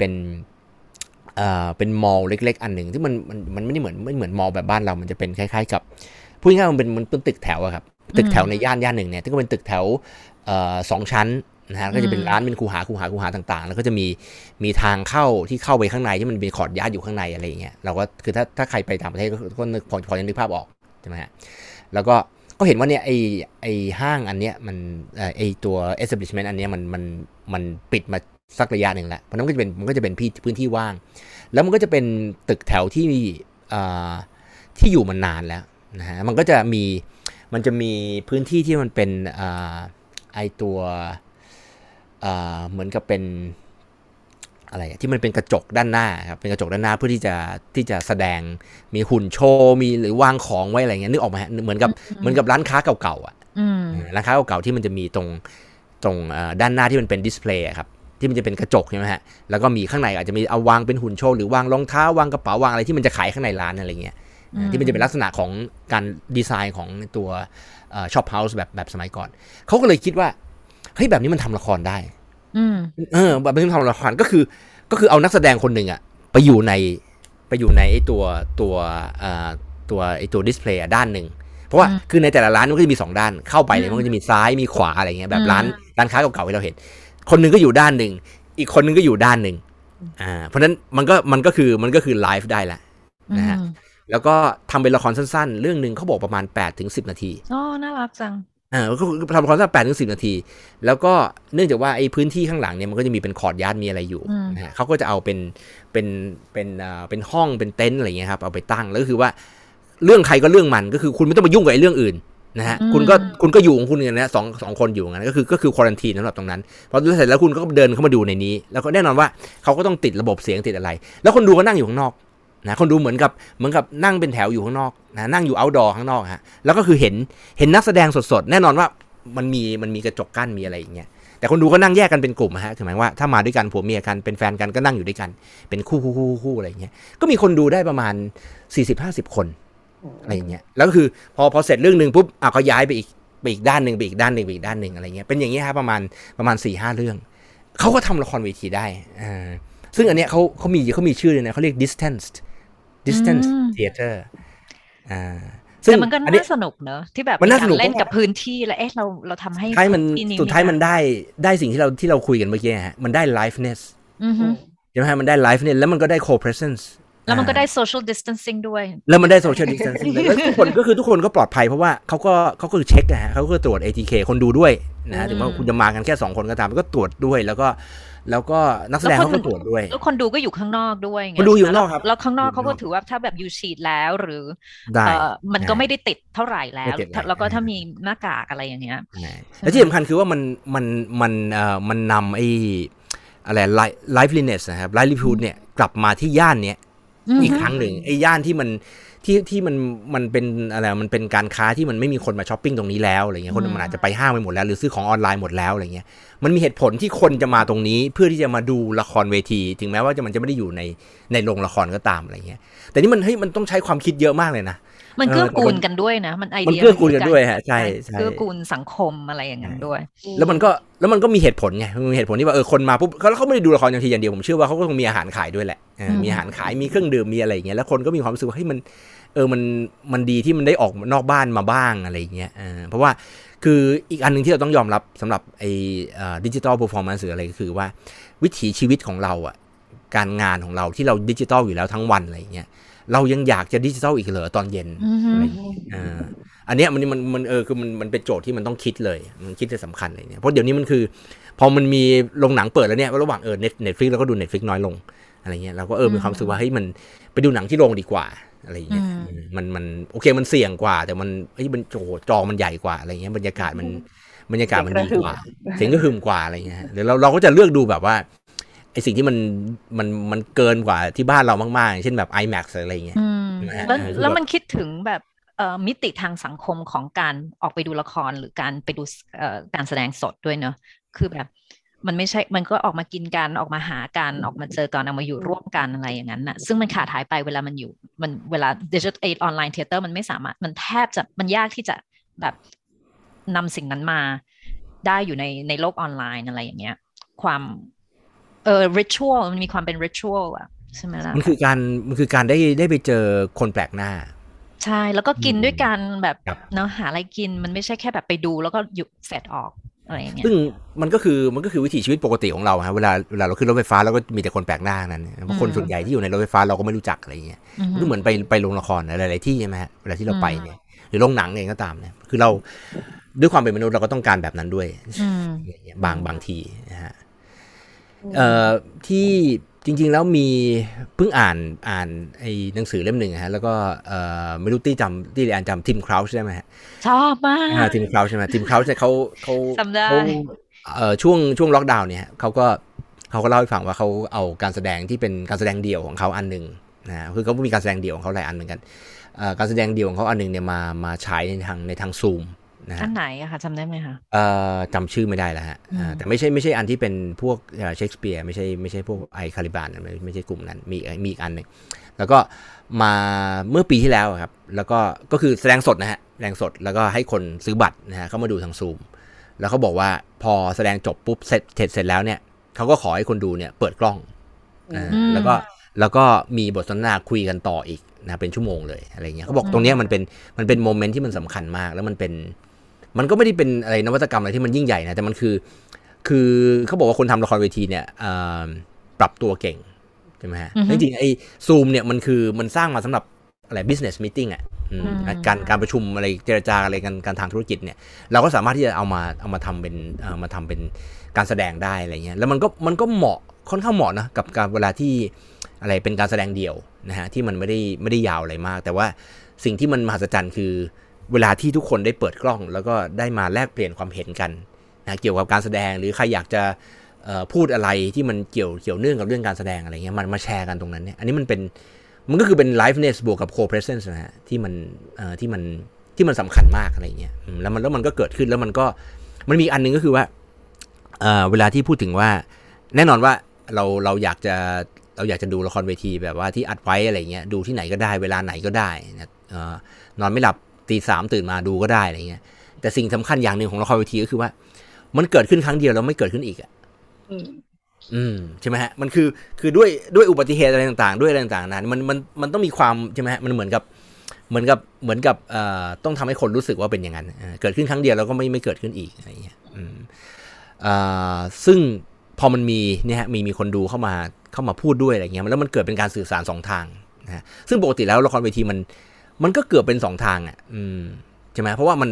มันอยู่ด้วยกันเนี่ยมันอยู่ด้วยกันมัน co-presence อยู่ด้วยกันคือเรานักแสดงพูดอะไรออกมาแล้วคนดูมีปฏิกิริยาอะไรบางอย่างจะเป็นเสียงหัวเราะเสียงถอนหายใจเสียงอะไรก็ตามเนี่ยมันก็มีผลต่อสิ่งที่นักแสดงจะพูดต่อไปอะไรเงี้ยซึ่งมันในสื่ออื่นมันไม่มีอะไรเงี้ยเพราะนั้นตรงนี้ผมว่ามันสำคัญมากนะฮะแล้วก็อีกอันนึงที่รู้สึกประทับใจมากเพราะว่าก็มันให้เกิดความรู้สึกหลายอย่างฮะก็คืออันที่เล่าให้ฟังเมื่อกี้ครับเรื่อง14เนี่ยที่เป็นโปรเจกต์ของ Dance Festival ที่เอสพลานาดอะไรเงี้ยฮะแต่ว่าจริงๆแล้วตัวคนที่คิดเนี่ยก็คือเฉินหูกังที่เป็นแดนเซอร์เป็นโคโรกราฟเฟอร์นะฮะที่ทำงานกับอาจารย์พิเชษด้วยอะไรเงี้ยก็เป็นคนต้นคิดว่าจะทำการแสดงแบบนี้ขึ้นมาที่มันน่าตื่นเต้นก็เพราะว่ามันไลฟ์นะมันไลฟ์สดจาก5ประเทศอะไรเงี้ยแล้วก็ใน19การแสดงเนี่ยมันก็ส่วนใหญ่ครับน่าจะประมาณมีศิลปินไทยเข้าไปอยู่ในนั้นด้วยเนอะแต่ว่าหมายถึงศิลปินไทยแต่ศิลปินไทยต้องอัดคือศิลปินบางประเทศต้องอัดไว้เพราะว่าเหมือนใช่ไหมเพราะว่ามาตรการต่างๆของมันไม่เหมือนกันใช่แต่มันก็คือว่าคือพอส่วนใหญ่เนี่ยมันไลฟ์เนี่ยคนก็จะเข้าใจว่ามันไลฟ์หมดใช่แล้วแต่ประเด็นก็คือว่ามันมีความตื่นเต้นในแง่ที่ว่าตอนนี้เรานั่งอยู่ที่กรุงเทพแต่เรารู้ว่าเฮ้ยที่ไต้หวันมันมีศิลปินคนหนึ่งนะฮะอยู่บนเวทีนะฮะแล้วก็กำลังแสดงอันนี้อยู่อะไรเงี้ยแล้วถ้าเกิดว่าตอนนี้เราไปเข้าห้องน้ำหรือเราไปสูบบุหรี่อะไรเงี้ยเราก็จะไม่ได้ดูละ โอเคเราจะไม่ได้ดูเขาสดโอเคเรารู้ว่าในอีก2 อาทิตย์ข้างหน้ามันจะเอาอันนี้มาฉายอีกแล้วเราจะได้ดูได้แต่ว่าเราอยากดูตอนนี้เพราะว่ามันอยู่ที่ไต้หวันแล้วเราอยู่ที่กรุงเทพอะไรเงี้ยเราไม่รู้จักเขาเป็นการส่วนตัวซึ่งมันก็คือเหมือนกับเวลาที่เราดูไอ้ถ่ายทอดสดกีฬาอะไรเงี้ยครับทำไมเราถึงนั่งแล้วก็อั้นปัสสาวะอยู่ได้อะไรเงี้ยทั้งที่จนกว่าจะพักครึ่งอะไรเงี้ยเพราะเราก็รู้ว่าเฮ้ยลุกไปแล้วเดี๋ยวมันจะพลาดแบบว่าลูกยิงนะอะไรเงี้ยที่ว่าลูกยิงโอเคดูไฮไลท์ก็ได้เฮ้ยแต่ไม่ได้ว่ะเพราะทีมนี้เราก็เชียร์มาใช่ไหมเชียร์มาตลอดชีวิตอะไรเงี้ยเราก็ไม่อยากไปอั้นไว้ก่อนแล้วกันซึ่งอันนี้มันความรู้สึกแบบเนี้ยมันก็คือความรู้สึกเวลาที่เราดูการแสดงที่มันสดถึงแม้ว่าโอเคไม่ได้อยู่ด้วยกันก็ได้เรานั่งอยู่ที่บ้านแต่เรารู้ว่าณขณะนี้เวลานี้ที่แห่งหนึ่งมีคนแสดงตรงนี้อยู่แล้วมีคนดูอยู่ที่อื่นด้วยแล้วก็คือไอ้โปรเจกต์อันนี้ที่มันน่าสนใจอันหนึ่งก็คือมันมีไอ้ตัวที่มันเป็นแชทบ็อกซ์อะไรเงี้ยฮะที่ให้คนดูเนี่ยสามารถที่จะถามอะไรก็ได้นะถามอะไรแล้วก็จะมีคนที่นั่งคอมเมนเตอร์นะในภาษาต่างๆอะไรเงี้ยมีภาษาอังกฤษภาษาอิตาเลียนด้วยมีภาษาไทยนิดหน่อยนะฮะแล้วก็มีภาษาบาฮาซ่าอินโดนีเซียด้วยอะไรเงี้ยก็คืออยากจะถามอะไรเกี่ยวกับเรื่องการแสดงเนี่ยก็ถามมาแล้วตัวคอมเมนเตอร์ก็จะตอบไปเพราะฉะนั้นในขณะที่แสดงอยู่เนี่ยฮะมันสามารถที่จะสื่อสารด้วยกันได้ซึ่งอันเนี้ยมันเหมือนกับมันเหมือนกับมันถ้าอยู่ในโรงละครจริงๆมันทำไม่ได้ใช่ไหมก็คือในเวลาที่เราอยู่ในโรงละครเราก็ต้องนั่งเรียบร้อยใช่ไหมเราไม่สามารถที่จะเท็กซ์ถามใครได้ว่าเฮ้ยอันนี้มันยังไงวะหรืออะไรเงี้ยเมื่อกี้ไม่ได้อ่านสุจิบัตรมาหรืออะไรอย่างเงี้ยเราไม่สามารถที่จะทำแบบนั้นได้เพราะฉะนั้นอันนี้มันก็คือใช้ประโยชน์ของสื่อออนไลน์นะฮะของความที่มันเป็นดิจิทัลเพอร์ฟอร์แมนซ์อะไรก็คือทำเป็นแพลตฟอร์มเป็นฟังก์ชันหรือสำหรับบางคนที่เขาอยากดูเฉยๆไม่ได้อยากจะใครจะฟังพูดอะไรใครเลยก็ทำได้อะไรเงี้ยแล้วก็เชื่อว่ามันก็จะไม่ได้มีทุกคนที่จะดูแบบว่ารวดเดียวแบบว่า5 ชั่วโมงอะไรเงี้ยก็จะดูบ้างแล้วก็เอาไปเข้าห้องน้ำบ้างไปอะไรบ้างเลยก็คือวางแผนได้แต่ว่าก็รู้นะว่าทั้งหมดมันก็คือมี5 ชั่วโมงอะไรแบบเนี้ยเพราะฉะนั้นมันก็คือมันใช้ประโยชน์สุดท้ายมันใช้ประโยชน์ของสื่อแน่นอนว่าถ้าเราไปดูการแสดงพวกนี้สดๆของจริงมันดีกว่าอยู่แล้วมันได้บรรยากาศดีกว่าอยู่แล้วแต่ว่าเนี่ยเขาก็พยายามที่จะคือเขาไม่ได้พยายามที่จะอะไรไม่ได้พยายามที่จะนำเสนอการแสดงที่มันควรจะสดที่มันควรจะเห็นกันต่อหน้าต่อตาเนี่ยอยู่ในที่มันเป็นฟิสิกอลอะไรเนี่ยออกมาในโลกดิจิทัลแต่ว่าเขาพยายามที่จะใช้ประโยชน์ของสื่อดิจิทัลมากกว่าในการที่จะสร้างประสบการณ์การชมนะฮะคือจริงๆเขาคิดเรื่องคนดูมากนะใช่ส่วนในส่วนของนักแสดงเองเนี่ยโจทย์ของเขาคือว่าให้ทำอะไรก็ได้ในโรงละครซึ่งหลายๆคนก็ไปทำในพื้นที่ที่ปกติเขาไม่ได้แสดงนะครับทั้งอัศจรรย์ที่นั่งคนดูนะครับหรือว่าบางคนก็มีแบ็กสเตจใช่ไหมฮะแล้วก็มีห้องแต่งตัวก็มีอะไรอย่างเงี้ยเพราะนั้นมันก็เลยเป็นเรื่องที่น่าสนุกอะไรอย่างเงี้ยแต่อันนี้คือเรื่องเทคนิคเนี่ยเขาต้องเต็มมากเขาต้องเต็มที่มากๆซึ่งอันนี้ฮะมันเป็นสิ่งที่มันต้องคิดแต่ก็มันเหมือนกับว่าถ้าเราเข้าใจแล้วเนี่ยแล้วก็คือหมายว่าตัวคนที่ทำเทคนิคก็ต้องเข้าใจเราด้วยนะแล้วเราก็ต้องเข้าใจพวกทีมงานด้านเทคนิคด้วยแต่ถ้าเราเข้าใจแล้วเราก็ได้ทำงานร่วมกันแล้วเนี่ยมันก็มีโอกาสร่วมงานกันในโอกาสต่อไปอะไรเงี้ยซึ่งก็เลยมีความรู้สึกว่าในอนาคตต่อไปเนี่ยมันก็จะมีโอกาสที่ว่าการแสดงหลายๆที่ซึ่งตอนนี้ก็มีแล้วนะเป็นการแสดงละครเวทีเนี่ยที่เขาจะมีบางรอบที่เขาจะถ่ายทอดสดนะครับไปตามอย่างเงี้ยก็คือหมายว่าก็ถ่ายทอดสดแล้วใครอยากจะไปดูอะไรเงี้ยสดๆอะไรเงี้ยมันถึงไม่จะไม่มีโอกาสไปที่นั่นก็ตามด้วยการซื้อบัตรในราคาที่ถูกกว่าอะไรเงี้ยก็ทำได้ซึ่งอันนี้ก็เกิดขึ้นแล้วก็เชื่อว่ามันก็จะเป็นเทรนด์ที่เกิดขึ้นต่อไปนะเพราะว่ามันก็เป็นรายได้ที่เพิ่มขึ้นมาใช่ไหมฮะคืออย่าลืมว่าในหลายๆที่โรงละครก็ยังไม่สามารถนั่งได้เต็ม 100% อะไรเงี้ยเพราะนั้นรายได้ที่มันหายไปตรงนี้มันอาจจะแก้ปัญหาในตรงนี้ได้โดยการที่ลงทุนคือถ้าคิดว่าทำเป็นระบบตรงนี้ขึ้นมาเนี่ยมันลงทุนครั้งเดียวนะก็คืออุปกรณ์อะไรต่างๆนานาใช่ไหมฮะที่โรงละครจะต้องมีเนี่ยมันคือการลงทุนที่มันเพิ่มขึ้นมาแต่ว่าในอนาคตเนี่ยมันจะทำอะไรได้เยอะทีเดียวครับเหมือนกับที่หลายบริษัทแต่ต้องมีพวกมีกล้องมีอะไรต่างๆนานาใช่ไหมฮะแล้วมีแบบคอนเฟอเรนซ์คอลมีอะไรเงี้ยมีระบบมีอุปกรณ์มีอะไรต่างๆนะซึ่งหรือการที่บริษัทซื้อซูมขึ้นมาเนี่ยอะไรเงี้ยหรือแพลตฟอร์มอื่นๆเพื่อใช้จัดประชุมเนี่ยบางทีมันถาวรแล้วนะมันไม่ใช่แค่ช่วงนี้มันเป็นออปชั่นแหละซึ่งจริงเราก็ทำให้เรานึกถึงอาจารย์คนนี้เหมือนกันอาจารย์ฮิโรชิอิชิกุโร่ ที่เขาทำหุ่นยนต์ที่มาเล่นใช่ใช่จำได้ของอาจารย์ฮิรตะแล้วเขาก็ที่เขาทำหุ่นยนต์ที่เป็นตัวเขาอ่ะมันทำหุ่นยนต์ที่ทำเหมือนเขาเนี่ย2 ตัวนะฮะแล้วก็เวลาที่เขาจะต้องประชุมอะไรอย่างเงี้ยเขาก็เอาหุ่นยนต์ไปตั้งแล้วเขาก็ส่งเสียงมาอะไรอย่างเงี้ยแล้วสมมติตัวจริงเขาอาจจะอยู่ต่างประเทศอะไรอย่างเงี้ยฮะไปเลคเชอร์ไปอะไรต่างประเทศแต่เขาก็สามารถจะร่วมประชุมอยู่กับอาจารย์ที่อยู่ในภาควิชาเขาได้โดยการที่เอาตัวเขาไปตั้งด้วยหุ่นยนต์เวอร์ชันหุ่นยนต์อันนี้ก็เขาถือว่าเขาให้แบบเขามาก่อนการมากใช่โอ้อันนั้นตอนที่ตี้จำถ้าจำไม่ผิดตี้ก็สัมภาษณ์เขาแล้วตี้ก็แบบอะไรอ่ะทำไมต้องมีอย่างนี้อะไรอย่างเงี้ยมาแบบทำเพื่อแต่มันน่าสนใจมากเพราะว่าคือพอเขาสร้างหุ่นยนต์ขึ้นมาฮะเมื่อ10 กว่าปีที่แล้วเนี่ยนะฮะแล้วก็ทรงผมเนี่ยเขาก็เป็นแบบหนึ่งใช่ไหมตอนเนี้ยคือตอนแรกเขาเนี่ยเขาก็สร้างหุ่นยนต์ให้เหมือนกับตัวเขาไงโอ้โหแต่ตอนเนี้ยปัจจุบันเนี้ยเขาต้องพยายามทำให้ตัวเขาเนี่ยเหมือนกับหุ่นยนต์เพราะหุ่นยนต์เนี่ยผมมันจะไม่งอกแล้วทรงผมมันจะไม่เปลี่ยนอะไรอย่างเงี้ยเพราะนั้นเขาต้องทำทุกวิถีทางเขามาปรับตัวเองแทนที่จะมาปรับทางหุ่นยนต์หุ่นยนต์มันปรับไม่ได้เหรอคะถึงต้องปรับมันก็บอกว่าถ้าปรับหุ่นยนต์แล้วมันแพงกว่าจริงแค่ย้อมสีผมอะไรอย่างนั้นใช่ไหมแต่ก็เหมือนเขาก็ต้องแบบว่าใช่ต้องฟรีซตัวเองอะไรอย่างเงี้ยมันก็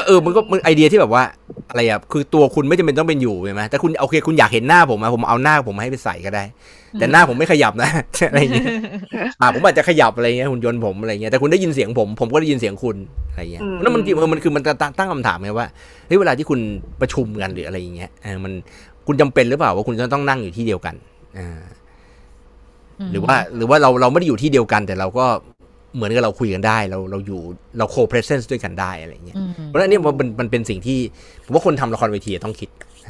ต่อครูป้าไม่ได้เข้าไปดูอะไรที่แบบว่าเพราะมันก็มีในเอเชียนะที่แบบที่แบบคนดูเข้าไปแล้วมันเล่นกันสดในซูมหรือมีการผสมการเล่นสดในซูมหรือว่าคนนักแสดงจากที่อื่นก็ใช้ซูมเหมือนกันแต่ว่าไม่ได้อยู่ในหรืออะไรอย่างเงี้ยหรือว่ามันการผสมแบบอัดกับซูมหรืออะไรอย่างเงี้ยค่ะแล้วก็แบบนำมาตัดต่อกันไลฟ์มารวมกันไลฟ์อะไรครูป้าไม่ได้เจอใช่ไหมไม่เจอครับแต่เห็นอ่านเจอเหมือนกันเพราะมีคนก็พูดถึงแบบนี้เหมือนกันอะไรเงี้ยก็เป็นความพยายามครับเป็นความพยายามของคนทำละครเวทีนะฮะที่จะใช้สื่อที่คนใช้กันอยู่แล้วอะไรเงี้ยทั่วไปที่ทำได้แต่เมื่อกี้ย้อนกลับไปนิดนึงไอ้เรื่องพูดถึงเรื่องอาร์ไคฟ์เนี่ยช่วงนอกจากงานที่มันเป็นงานแบบคอมเมอร์เชียลอะไรเงี้ยแบบของแอนดรูว์ ลอยด์ เวเปอร์หรือแม้แต่ของราชดาลัยเองก็ตามราชดาลัยก็มีงานที่ออกใน True นะฮะ True ID อะไรเงี้ยของใครนะ Dreambox ก็มีบ้างอะไรอย่างเงี้ยมีบ้างทำละครซูมบ้างหรือทำละครซูมฮะทำละครซูมแต่ก็ไม่ได้สดนะฮะก็คือเขาก็ตัดต่ออะไรอย่างเงี้ยแต่เขาก็มาก็เป็นความพยายามอะไรเงี้ยแล้วก็มีจริงๆมีเรื่องที่มันเป็นการแสดงที่มันเป็นอาร์ไคฟ์ที่แบบดีมากๆเลยคือของ Japan Foundation เขาทำมาเป็นไอ้ YouTube list อันนึงเลยฮะที่มีทั้งการแสดงที่เป็น traditional ก็คือมีทั้งมีทั้งคาบุกิมีทั้งเคียวเงิน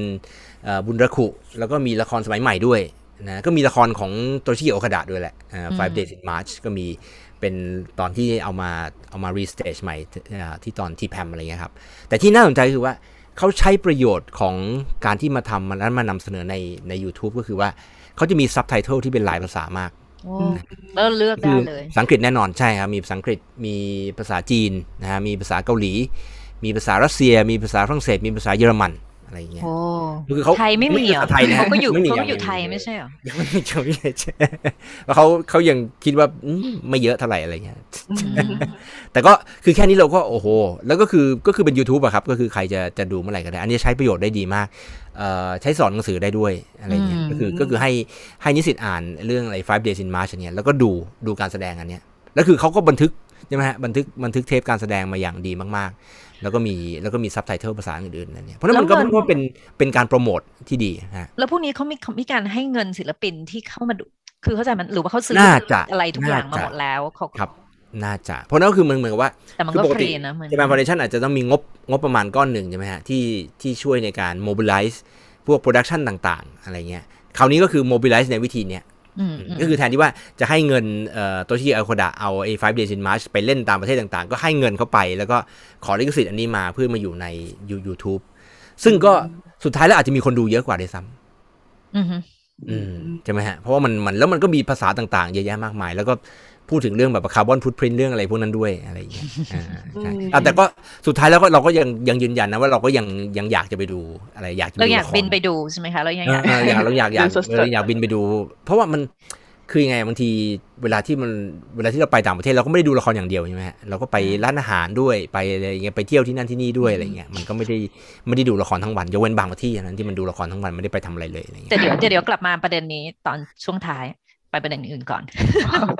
ประเด็นเดินทางเนี่ย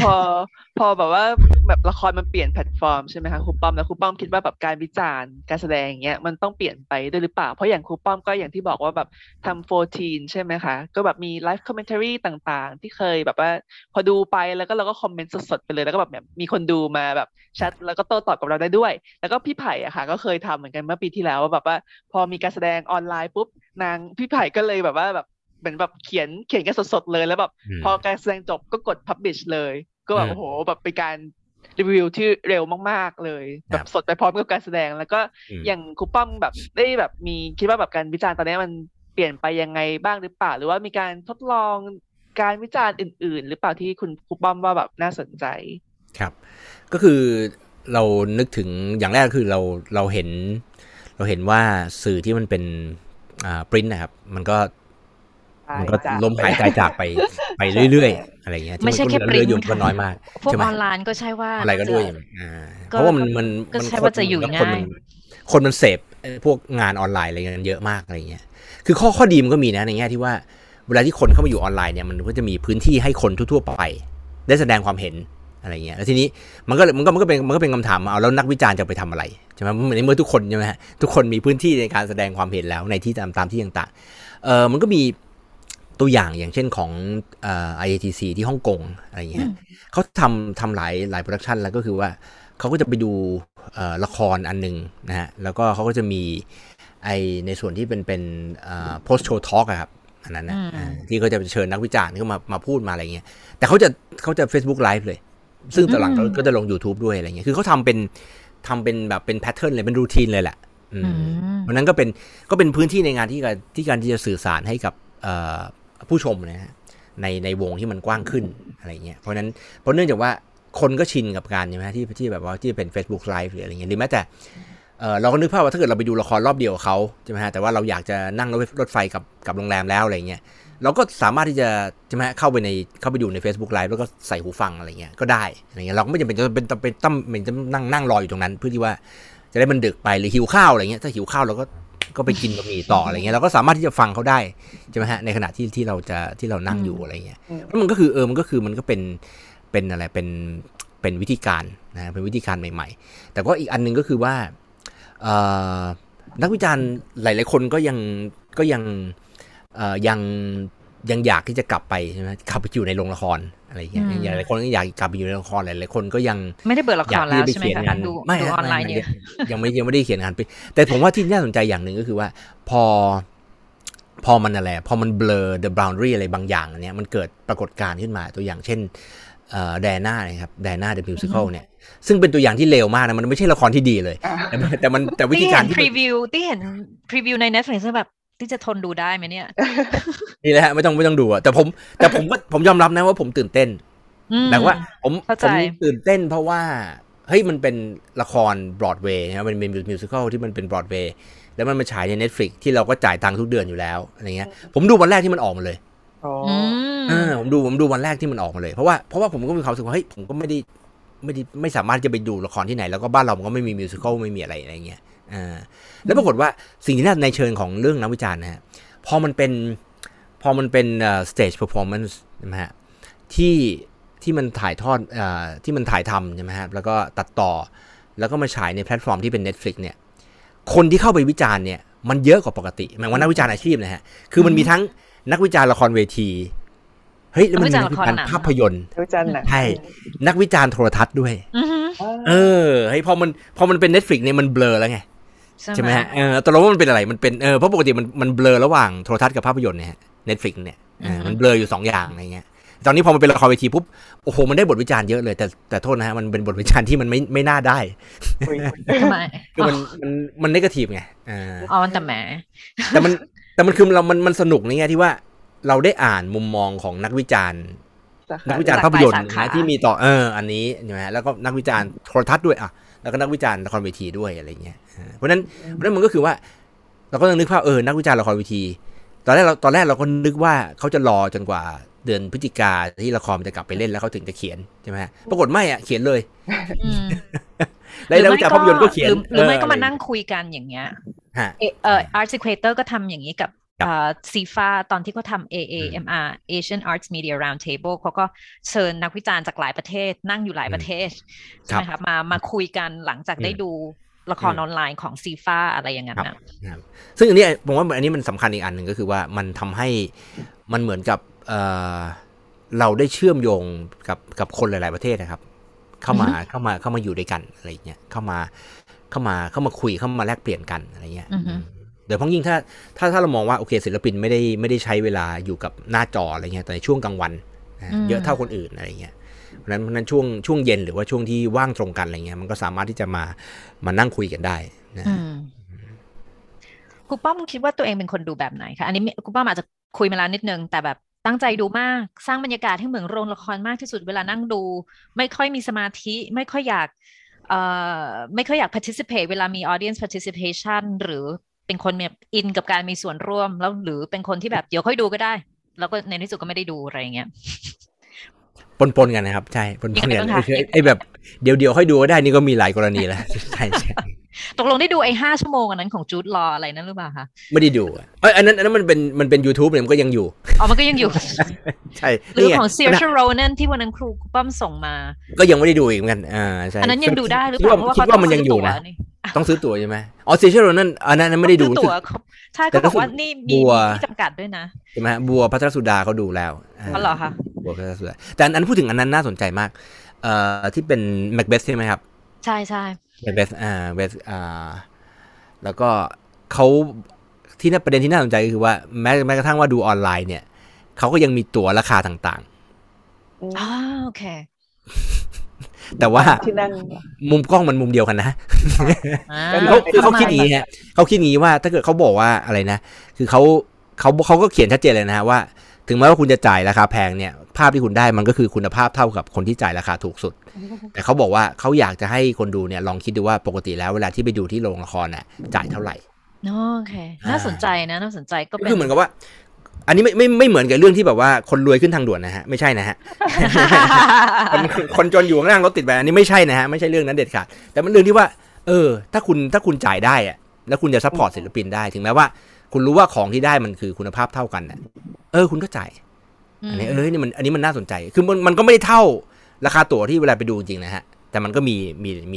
น่าจะมี3ชั้นอะไรอย่างเงี้ยหมายว่า3ลำดับชั้นซึ่งก็ของโปรดักต์เดียวกันนะครับน่าสนใจอันนั้นพลาดไปเพราะว่าวันนั้นมันเหมือนกับเราเห็นแล้วว่าวันนั้นเรามีงานมีอะไรต่างๆนานาเยอะมากแล้วตอนเย็นเราจะไม่มีเวลากลับมาที่คำถามครับก็มีทุกแบบครับมีทุกแบบทั้งแบบที่อะไรผ่านไปอ่านอีเมลปุ๊บแล้วก็ไม่ได้มาร์กไว้ใช่ไหมฮะแล้วก็ไม่ได้ตั้งอะไรเตือนปุ๊บแล้วก็ลืมลงทะเบียนลืมอะไรอย่างเงี้ยหรือแบบประเภทบางอันที่แบบว่าลงทะเบียนดูไปแล้วก็ลืมไปดูอะไรอย่างเงี้ยก็มีแล้วก็ประเภทที่ว่าที่แบบตั้งใจดูอะไรเงี้ยก็มีแล้วก็จริงๆบางทีมันมีบางอันที่อะไรอย่างตัวอย่างเช่นตอนนั้นเราอยากดูมิวสิคัลเรื่องนี้มานานแล้ว Come From Away ครับCome From Away ที่เป็นเรื่องของเมืองเล็กๆที่แคนาดาที่ตอนนั้นที่ตอนหลังที่วัน9/11น่ะเนื่องจากว่าเครื่องบินมันจะเข้ามาในอเมริกาไม่ได้ไงเพราะนั้นมันก็เลยมีเครื่องบินไปจอดที่นั่นเยอะมากแล้วมันเหมือนกับดับเบิลแบบว่า population ของเมืองนั้นเลยอะไรเงี้ยมาจากเรื่องจริงอะไรเงี้ยแล้วก็เขาทำเป็นมิวสิคัลแล้วปรากฏว่ามันฉายใน Apple TV ซึ่งเราก็ไม่มี product ที่เป็น Apple เลย แต่ปรากฏว่าแฟนใช้ใช่ไหมฮะแฟนเขาใช้ iPhone อะไรเงี้ยเขาก็สมัคร Apple TV ที่มันแบบว่า free trial 7 วันอะไรเงี้ยแล้วเราก็ได้ดูอันเนี้ย แล้วเราก็จะแบบว่ามีความสุขมากในการที่ได้ดูเนี่ยซึ่งอันนี้ก็เราก็ตั้งใจดูนะคือหมายว่าก็คือตั้งใจดูทั้งเรื่องโดยที่ลืมไปว่าเฮ้ยมันก็พอสได้นะอะไรอย่างเงี้ยอินมากโดยที่ไม่มีพักครึ่งด้วยซ้ำอีกอันหนึ่งใช่เวลาที่ดูการแสดง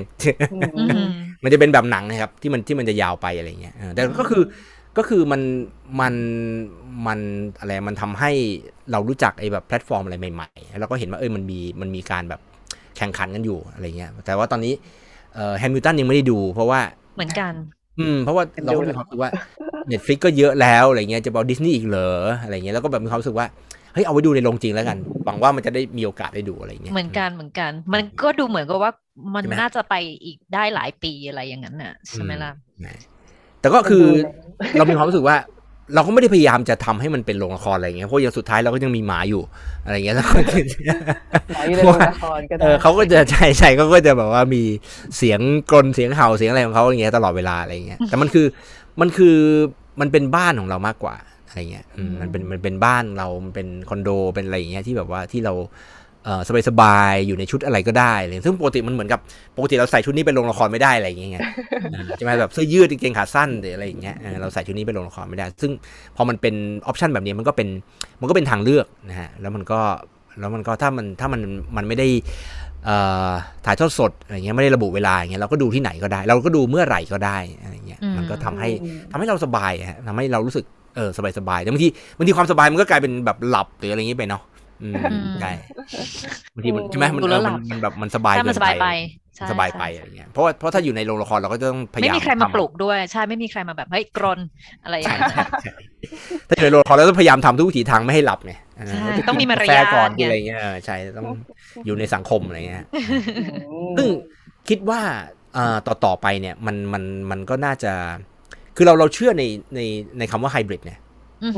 เราเชื่อในคำว่าไฮบริดเพราะว่าตัวอย่างเช่นว่าถ้าเรามีตังค์ซื้อรถคันต่อไปเราจะซื้อรถไฮบริดเรายังไม่ซื้อ EV อ่ะเพราะว่าเรามีความรู้สึกว่าไอ้ที่ชาร์จไฟมันยังน้อยเกินไปใช่ตอนนี้ครับแล้วเราก็ไปแบบจอดกลางทางใช่แล้วมันเหมือนแบบถ้าอยู่บนทางด่วนอะไรเงี้ยแล้วก็แบบว่ารถติดขึ้นมาอย่างเงี้ยโอ้โหชิบหายแล้วอะไรเงี้ยทำไงวะไฟหมดอายเขาอีกอะไรเงี้ยแต่บ้านฝั่งตรงข้ามเขาซื้อแล้วนะเขาซื้อ EV แล้วอะไรเงี้ยใช่แต่เราก็ยังมีความรู้สึกว่าเฮ้ยอย่างน้อยมันมีแบบน้ำมันแบบแบ็กอัพไว้ก่อนเราเชื่อว่าการทำงานประสานกันแบบของหลายๆอย่างเนี่ยมันจะเวิร์กเหมือนกับที่เราคิดว่าเหมือนกับที่ปัจจุบันนี้หนังหลายๆเรื่องมันสตรีมด้วยแล้วมันก็ฉายในโรงด้วยแล้วมันก็ได้เงิน2ทางก็คือว่ามันเป็นทางเลือกให้กับผู้บริโภคว่าถ้าคุณรู้สึกว่าคุณสะดวกที่จะดูที่บ้านโอเคคุณก็ดูไปนะคุณอยากได้ประสบการณ์จอใหญ่ๆเสียงดีๆอะไรเงี้ยมีกลิ่นป๊อปคอร์นอะไรเงี้ยคุณก็ไปที่โรงหนังอย่างเงี้ยก็ได้อย่างเงี้ยก็แล้วแต่คุณมันก็เป็นทางเลือกซึ่งเราก็มีความรู้สึกว่าเฮ้ยละครเวทีก็ควรจะมีทางเลือกแบบนั้นบ้างเหมือนกับที่อะไรเหมือนกับที่ปัจจุบันนี้อะไรเราจะดูละครโทรทัศน์อะไรเงี้ยทางในโทรทัศน์อะไรเงี้ยมันไม่จำเป็นจะต้องไปดูเวลานั้นเลยไงใช่ไหมคือพอสักแป๊บนึงเนี่ยเดี๋ยวมันก็มาลง YouTube แล้วก็ดู YouTube แล้วก็เราก็เหมือนได้ดูละครโทรทัศน์เรื่องนั้นอยู่ดีมันก็มีโฆษณาให้เราอยู่ดีว่าเราก็ไม่สมัครพรีเมียมอะไรเงี้ยมันเป็นทางเลือกฮะคือมันไม่จำเป็นจะต้องตอนนั้นเดี๋ยวนั้นแล้วคือสุดท้ายแล้วผู้บริโภคก็เป็นใหญ่อ่ะผู้บริโภคเพราะนั้นศิลปินก็ต้องคิดถึงผู้บริโภคเยอะๆว่าผู้บริโภคเขาเลือกได้เขาเลือกได้ว่าเขาจะดูอะไรเงี้ยอยากแชร์ว่าแบบเหมือนเวลาแอนจริงๆแอนเป็นคนแบบไม่ค่อยมีสมาธิเท่าไหร่ในการดูออนไลน์ยิ่งเฉพาะแบบว่าอันที่แบบยังไงอ่ะมันแบบมันนิ่งมากๆหมายถึงว่ามันเป็นพรีเรคคอร์ดแอนจะแบบมีสมาธิน้อยมากแต่ว่าถ้าเกิดเป็นพวกที่แบบมีที่เราสามารถมีส่วนร่วมได้หรือแบบมีการแสดงสดจริงๆอ่ะแอนว่าแอนอยู่แบบตรึงตากว่าอย่างถ้าเกิดเลือกที่แบบอันที่แบบอะไรสตรีมมิ่งที่ดูแล้วแอนรู้สึกว่ายังรู้สึกชอบอยู่จนถึงตอนนี้ก็คือแบบฟูอะค่ะของ B-Floor ของปีที่แล้วแอนรู้สึกว่าเขาใช้แบบว่าเทคโนโลยีได้ดีนะว่าแบบมีการเปลี่ยนมุมกล้องอะไรต่างๆแอนรู้สึกว่าถ้าพอจะเป็นไฮบริดอย่างที่ครูป้อมพูดปุ๊บการที่แบบนอกจากมันไม่ใช่แค่ว่าต้องตั้งกล้องเฉยๆอะค่ะต้องแบบมีคนคุมกล้องด้วยแล้วก็ต้องเคลื่อนไหวแบบให้ตามนักแสดงให้ได้มันถึงจะแบบตรึงแบบทำให้คนดูที่อยู่ทางบ้านอ่ะมันอยากดูจริงๆเพราะไม่งั้นแบบตั้งกล้องเฉยๆมันก็เบื่อมันก็แบบใช่มันนิ่งไปแล้วอาจจะแบบแคปเจอร์อย่างยิ่งที่แบบถ้าเป็นแบบ movement base อะไรเงี้ยมันก็ไม่ได้ไงมันต้องแบบเคลื่อนกล้องตามด้วยมันถึงจะได้แบบภาพเหมือนอย่างที่คล้ายๆกับว่าเราจะอยู่ที่โรงละครจริงๆแล้วยิ่งมีหลายกล้องมันก็ต้องยิ่งดีเพราะว่ามันจะได้เห็นหลายมุมหรือแบบหลายนักแสดงอย่างเงี้ยซึ่งแอนก็รู้สึกว่าพอเป็นอย่างนี้ปุ๊บมันก็จะแบบคอสมันก็ต้องเพิ่มขึ้นอยู่แล้วก็ต้องเป็นสิ่งที่ต้องแบบเนาะทีมงานก็ต้องแบบของคอสมันเพิ่มขึ้นแต่ว่าคนดูก็เพิ่มขึ้นด้วยใช่ แล้วถ้าคือว่าคนดูต้องเพิ่มขึ้นนะเพราะบางทีมันไม่ใช่อย่างนั้นเพราะบางทีมันไม่ใช่อย่างนั้นบางคนคิดว่าคนออนไลน์เดี๋ยวต้องมาดูบางทีคนเขาก็ไม่มานั่งดูนะเพราะว่าเขาดูมาเยอะหรืออะไรอย่างเงี้ยเพราะเราอีกอย่างหนึ่งก็คือเราแข่งขันด้วยกับคอนเทนต์อื่นๆที่ดังนั้นการที่คิดว่าพอเป็นไฮบริดปุ๊บคนดูจะเพิ่มขึ้นทันทีนี่ก็อาจจะไม่ใช่เหมือนกันนะแต่ถ้ามันเป็นคุณภาพเหมือนอย่างไอ้ที่เราอะไรอะที่เราดูแดน่าอย่างเงี้ยถึงแม้ตัวละครเองมันจะคุณภาพมันจะไม่ได้สูงเท่าไหร่แต่ว่าการถ่ายทำอะไรเงี้ยการถ่ายทอดมา production โอเค production คือว่า production ในแง่ของในการถ่ายทำอะไรเงี้ยภาพมุมกล้องการตัดต่อเรื่องเสียงอะไรเงี้ยมันเป็นคุณภาพที่มันเทียบเท่ากับคอนเทนต์อื่นๆที่เราดูในทางทีวีในเมืองไทยมันยังไม่มีคนที่หรือว่าคนที่ทำหนังประเภทนี้ด้วยมั้งที่แบบว่าถ่ายในโรงละครเพื่อไลฟ์สตรีมอะติ๊กว่ายังมันอาจจะเป็นสกิลที่ต้องพัฒนาอยู่เหมือนของบีฟลอร์ที่ได้ดูซึ่งว่าก็โอเคเลยแต่เท่าที่จำได้แต่ติ๊กจำได้ว่าติ๊กคุยกับพี่เงี้ยหลังจากนั้นไม่ได้ได้ดูอีกครั้งแบบติ๊กชอบรอบมันเหมือนมีความรู้สึกว่ามันดีขึ้นอะไรอย่างเงี้ยติ๊กดูตอนนั้นติ๊กนั่งอยู่เยอรมันหรืออะไรอย่างนั้นน่ะคือไม่ได้ไปดูในกรุงเทพเลยแล้วก็แล้วเสร็จแล้วแต่ว่าติ๊กก็บอกว่ามันมีถ้าจำไม่ผิดที่บอกว่ามันมีบางมุมที่มันไม่เห็นนะคือแบบอยู่ดีมันหายไปอะไรเงี้ยพี่เงยเขาก็บอกว่าเขาซ้อมแค่ครั้งเดียวดังนั้นมันเรื่องการซ้อมนี่อันนี้ก็สำคัญว่าต้องรู้ว่าหรือว่าไหนจังหวะไหนใช่เราเขาอาจจะต้องดูคนที่ต้องมาถ่ายอาจจะต้องดูหลายรอบหรืออะไรอย่างนี้ด้วยเพื่อจะรู้ว่าต้องถ่ายยังไงแล้วก็ตัดไปตอนไหนช่วงไหนมันเป็นสกิลของทีวีด้วยแหละที่ว่าตัดมุมนี้เข้ามุมนี้อะไรอย่างเงี้ยใช่แล้วตอนนั้นเขาเก็บค่าบัตรไหมครับคนที่ดูออนไลน์เก็บค่ะแต่มันจะถูกกว่าเพราะแอนดูทั้งสองรอบแอนดูทั้งที่โรงแล้วก็ดูแบบออนไลน์ก็คือถ้าเราคิดว่าไอ้อะไรอะส่วนของค่าบัตรคนที่ดูออนไลน์เนี่ยแล้วมันจะ cover ค่าถ่ายทำได้อะไรเงี้ยคือถ้าเราคิดนะถ้าเราคิดง่ายๆว่าอย่างนั้นมันอาจจะทำให้มีเหตุผลได้ที่มันจะออนไลน์อะไรเงี้ยแต่มันก็คือจริงๆแล้วมันทำให้อะไรมันทำให้คนไม่จำเป็นจะต้องมาแออัดอยู่ในที่เดียวกันเนี่ยมันจะแต่ซึ่งมันก็ดีนะเพราะว่าเวลามันก็เป็นนะตอนนี้เราก็ไม่ชอบความแออัดมั้งเพราะว่าเรายังเรารู้สึกว่าทุกคนมีโรคอะไรอย่างนั้นนะเรายังพารานอยกันอยู่คือเหมือนกับเราขึ้นลิฟต์อย่างเงี้ยเรายังแบบว่าถ้ามัน5 คนแล้วเราก็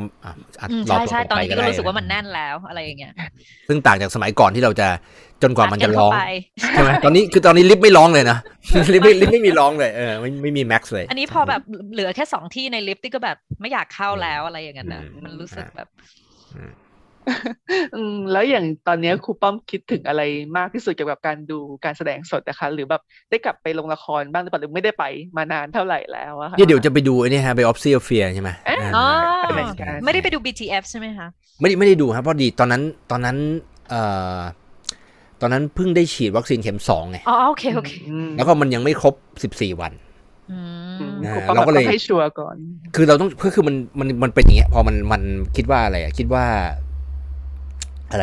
าคือแต่ก่อนหน้านี้ก็ไปดูหนังแล้วนะฮะแต่เราก็จะเลือกดูหนังวันธรรมดารอบกลางวันที่แบบว่าคือดูหนังที่ผ่านมาก่อนที่หอแต๋วแตกเนี่ยก็ไม่เคยมีรอบไหนเกิน10 คนอ่ะโอ้ดีจังใช่แล้วก็เราก็คือเราก็เลือกไงเพราะว่าเราก็รู้ว่ายังฉีดวัคซีนไม่ครบแต่ตอนนี้ก็คือคือครบละแล้วก็เลยมั่นใจอะไรฮะแล้วก็เราก็เลยมีความรู้สึกว่าเดี๋ยวมันไม่ใช่แค่ตัวเราไงมันจะไปติดพ่อติดแม่ด้วยอะไรเงี้ยเพราะนั้นก็เลยไว้ก่อนแล้วกันซึ่งพูดถึงเทศกาลละครเราก็รู้สึกเสียดายที่เขาไม่ไลฟ์สตรีมในบางอย่างอะไรเงี้ยเห็นมันมีใช่ไหมการแสดงที่เป็นการแสดงเดี่ยวหรืออะไรเงี้ยใช่ไม่ว่าจะบางอันที่มันเป็นการแสดงเดี่ยวอะไรเงี้ยที่เขาน่าจะเพิ่มจำนวนคนดูได้เยอะขึ้นอะไรอย่างเงี้ยใช่ก็คือมันเป็นโอกาสอะไรเงี้ยใช่แล้วมันคือเขาหมดจะไปตื่นเต้นว่าได้กลับมาแสดงสดด้วยร่วมกันอยู่แล้วแต่ก็ลืมไปว่าเฮ้ยมันเป็นโอกาสเพราะคือเราเห็นคนก็ยังไม่ได้ฉีดวัคซีนกันทุกคนใช่ไหมคือเราเห็นตัวอย่างของต่างประเทศที่ว่าโรงละครมันเปิดแล้วแต่เขาก็ยังมีไลฟ์สตรีมด้วยที่เราพูดถึงเรื่องไฮบริดไงแต่นี่มันเหมือนกับว่าศิลปินเขาโอเคฉันได้กลับมาทำแบบที่ฉันเคยทำแล้วแต่มันไม่ใช่ไงมันโลกมันเปลี่ยนไปแล้วไงโลกมันเปลี่ยนไปแล้วแล้วก็คือต่างประเทศเขาก็ยังจะไลฟ์ต่อไปไลฟ์สตรีมต่อไปในขณะที่เขาก็แสดงในโรงละครด้วยอะไรอย่างเงี้ยมันเป็นโอกาสแล้วเพราะนั้นลงทุนตรงนี้หน่อยไหมอะไรเงี้ยตัวเวนิวเองตัวอะไรอย่างเงี้ย คิดการไกลใช่ไหมคะครูป้อม ครับคิดการไกลต่อไปเผื่อว่ามันมีตัวใหม่ออกมาว่า ใช่เราก็ยังไม่รู้จริงๆมันเป็นโรค โควิด ที่แบบมันติดง่ายไงเราใครจะไปรู้ใช่ไหมก็คือมันเหมือนกับอะไรอะเหมือนกับคืออย่างง่ายแบบอย่างห้างสรรพสินค้าอะไรอย่างเงี้ยใช่ไหมฮะที่เขาต้องโดนปิดอะไรเงี้ยเขาไปขายออนไลน์อะไรเงี้ยแล้วเขาคือจากเดิมที่บางห้างเขาไม่สนใจเรื่องออนไลน์เลยเขาก็มีโปรโมชั่นมีอะไรต่างๆนานาที่แบบว่าจริงจังอะไรเงี้ยออกมาบางทีซื้อแบบออนไลน์ยังคุ้มกว่าไปซื้อที่ห้างใช่ป่ะไม่ต้องเสียค่ารถไม่ต้องเสียค่าเดินทางด้วยแล้วเราก็คือถ้าเป็นแบบว่าคนที่ซื้อเราก็จะซื้อแบบว่ายี่ห้อเดิมใช่ไหมแล้วก็ไซส์เดิมอ่ะเราก็รู้ว่ามันก็ต้องใส่ได้อะไรอย่างเงี้ยเพราะนั้นมันก็แต่ก็เนี่ยพออย่างเงี้ยฮะเราก็มีที่แบบว่าเราซื้อกางเกงไหนยี่ห้อหนึ่งจากออนไลน์เนี่ยฮะแล้วก็ปรากฏว่าวันนั้นห้างมันเปิดแล้วเราก็เลยด้วยความตื่นเต้นไงเราก็เลยไปที่ร้านนั้นเพื่อจะไปซื้อกางเกงไหนที่ถ้าซื้อออนไลน์อ่ะเราก็ซื้อได้เหมือนกันแล้วก็มีคนมาส่งในราคาเท่ากันแต่เราก็ยังอยากไปซื้อที่ร้านแต่เราก็รู้ว่าสักวันหนึ่งใช่ไหมสักวันหนึ่งวันไหนที่เราไม่ได้มาห้างนี้ซึ่งมันก็คนแน่นมากอะไรอย่างเงี้ยเสี่ยงมากเราก็มีความรู้สึก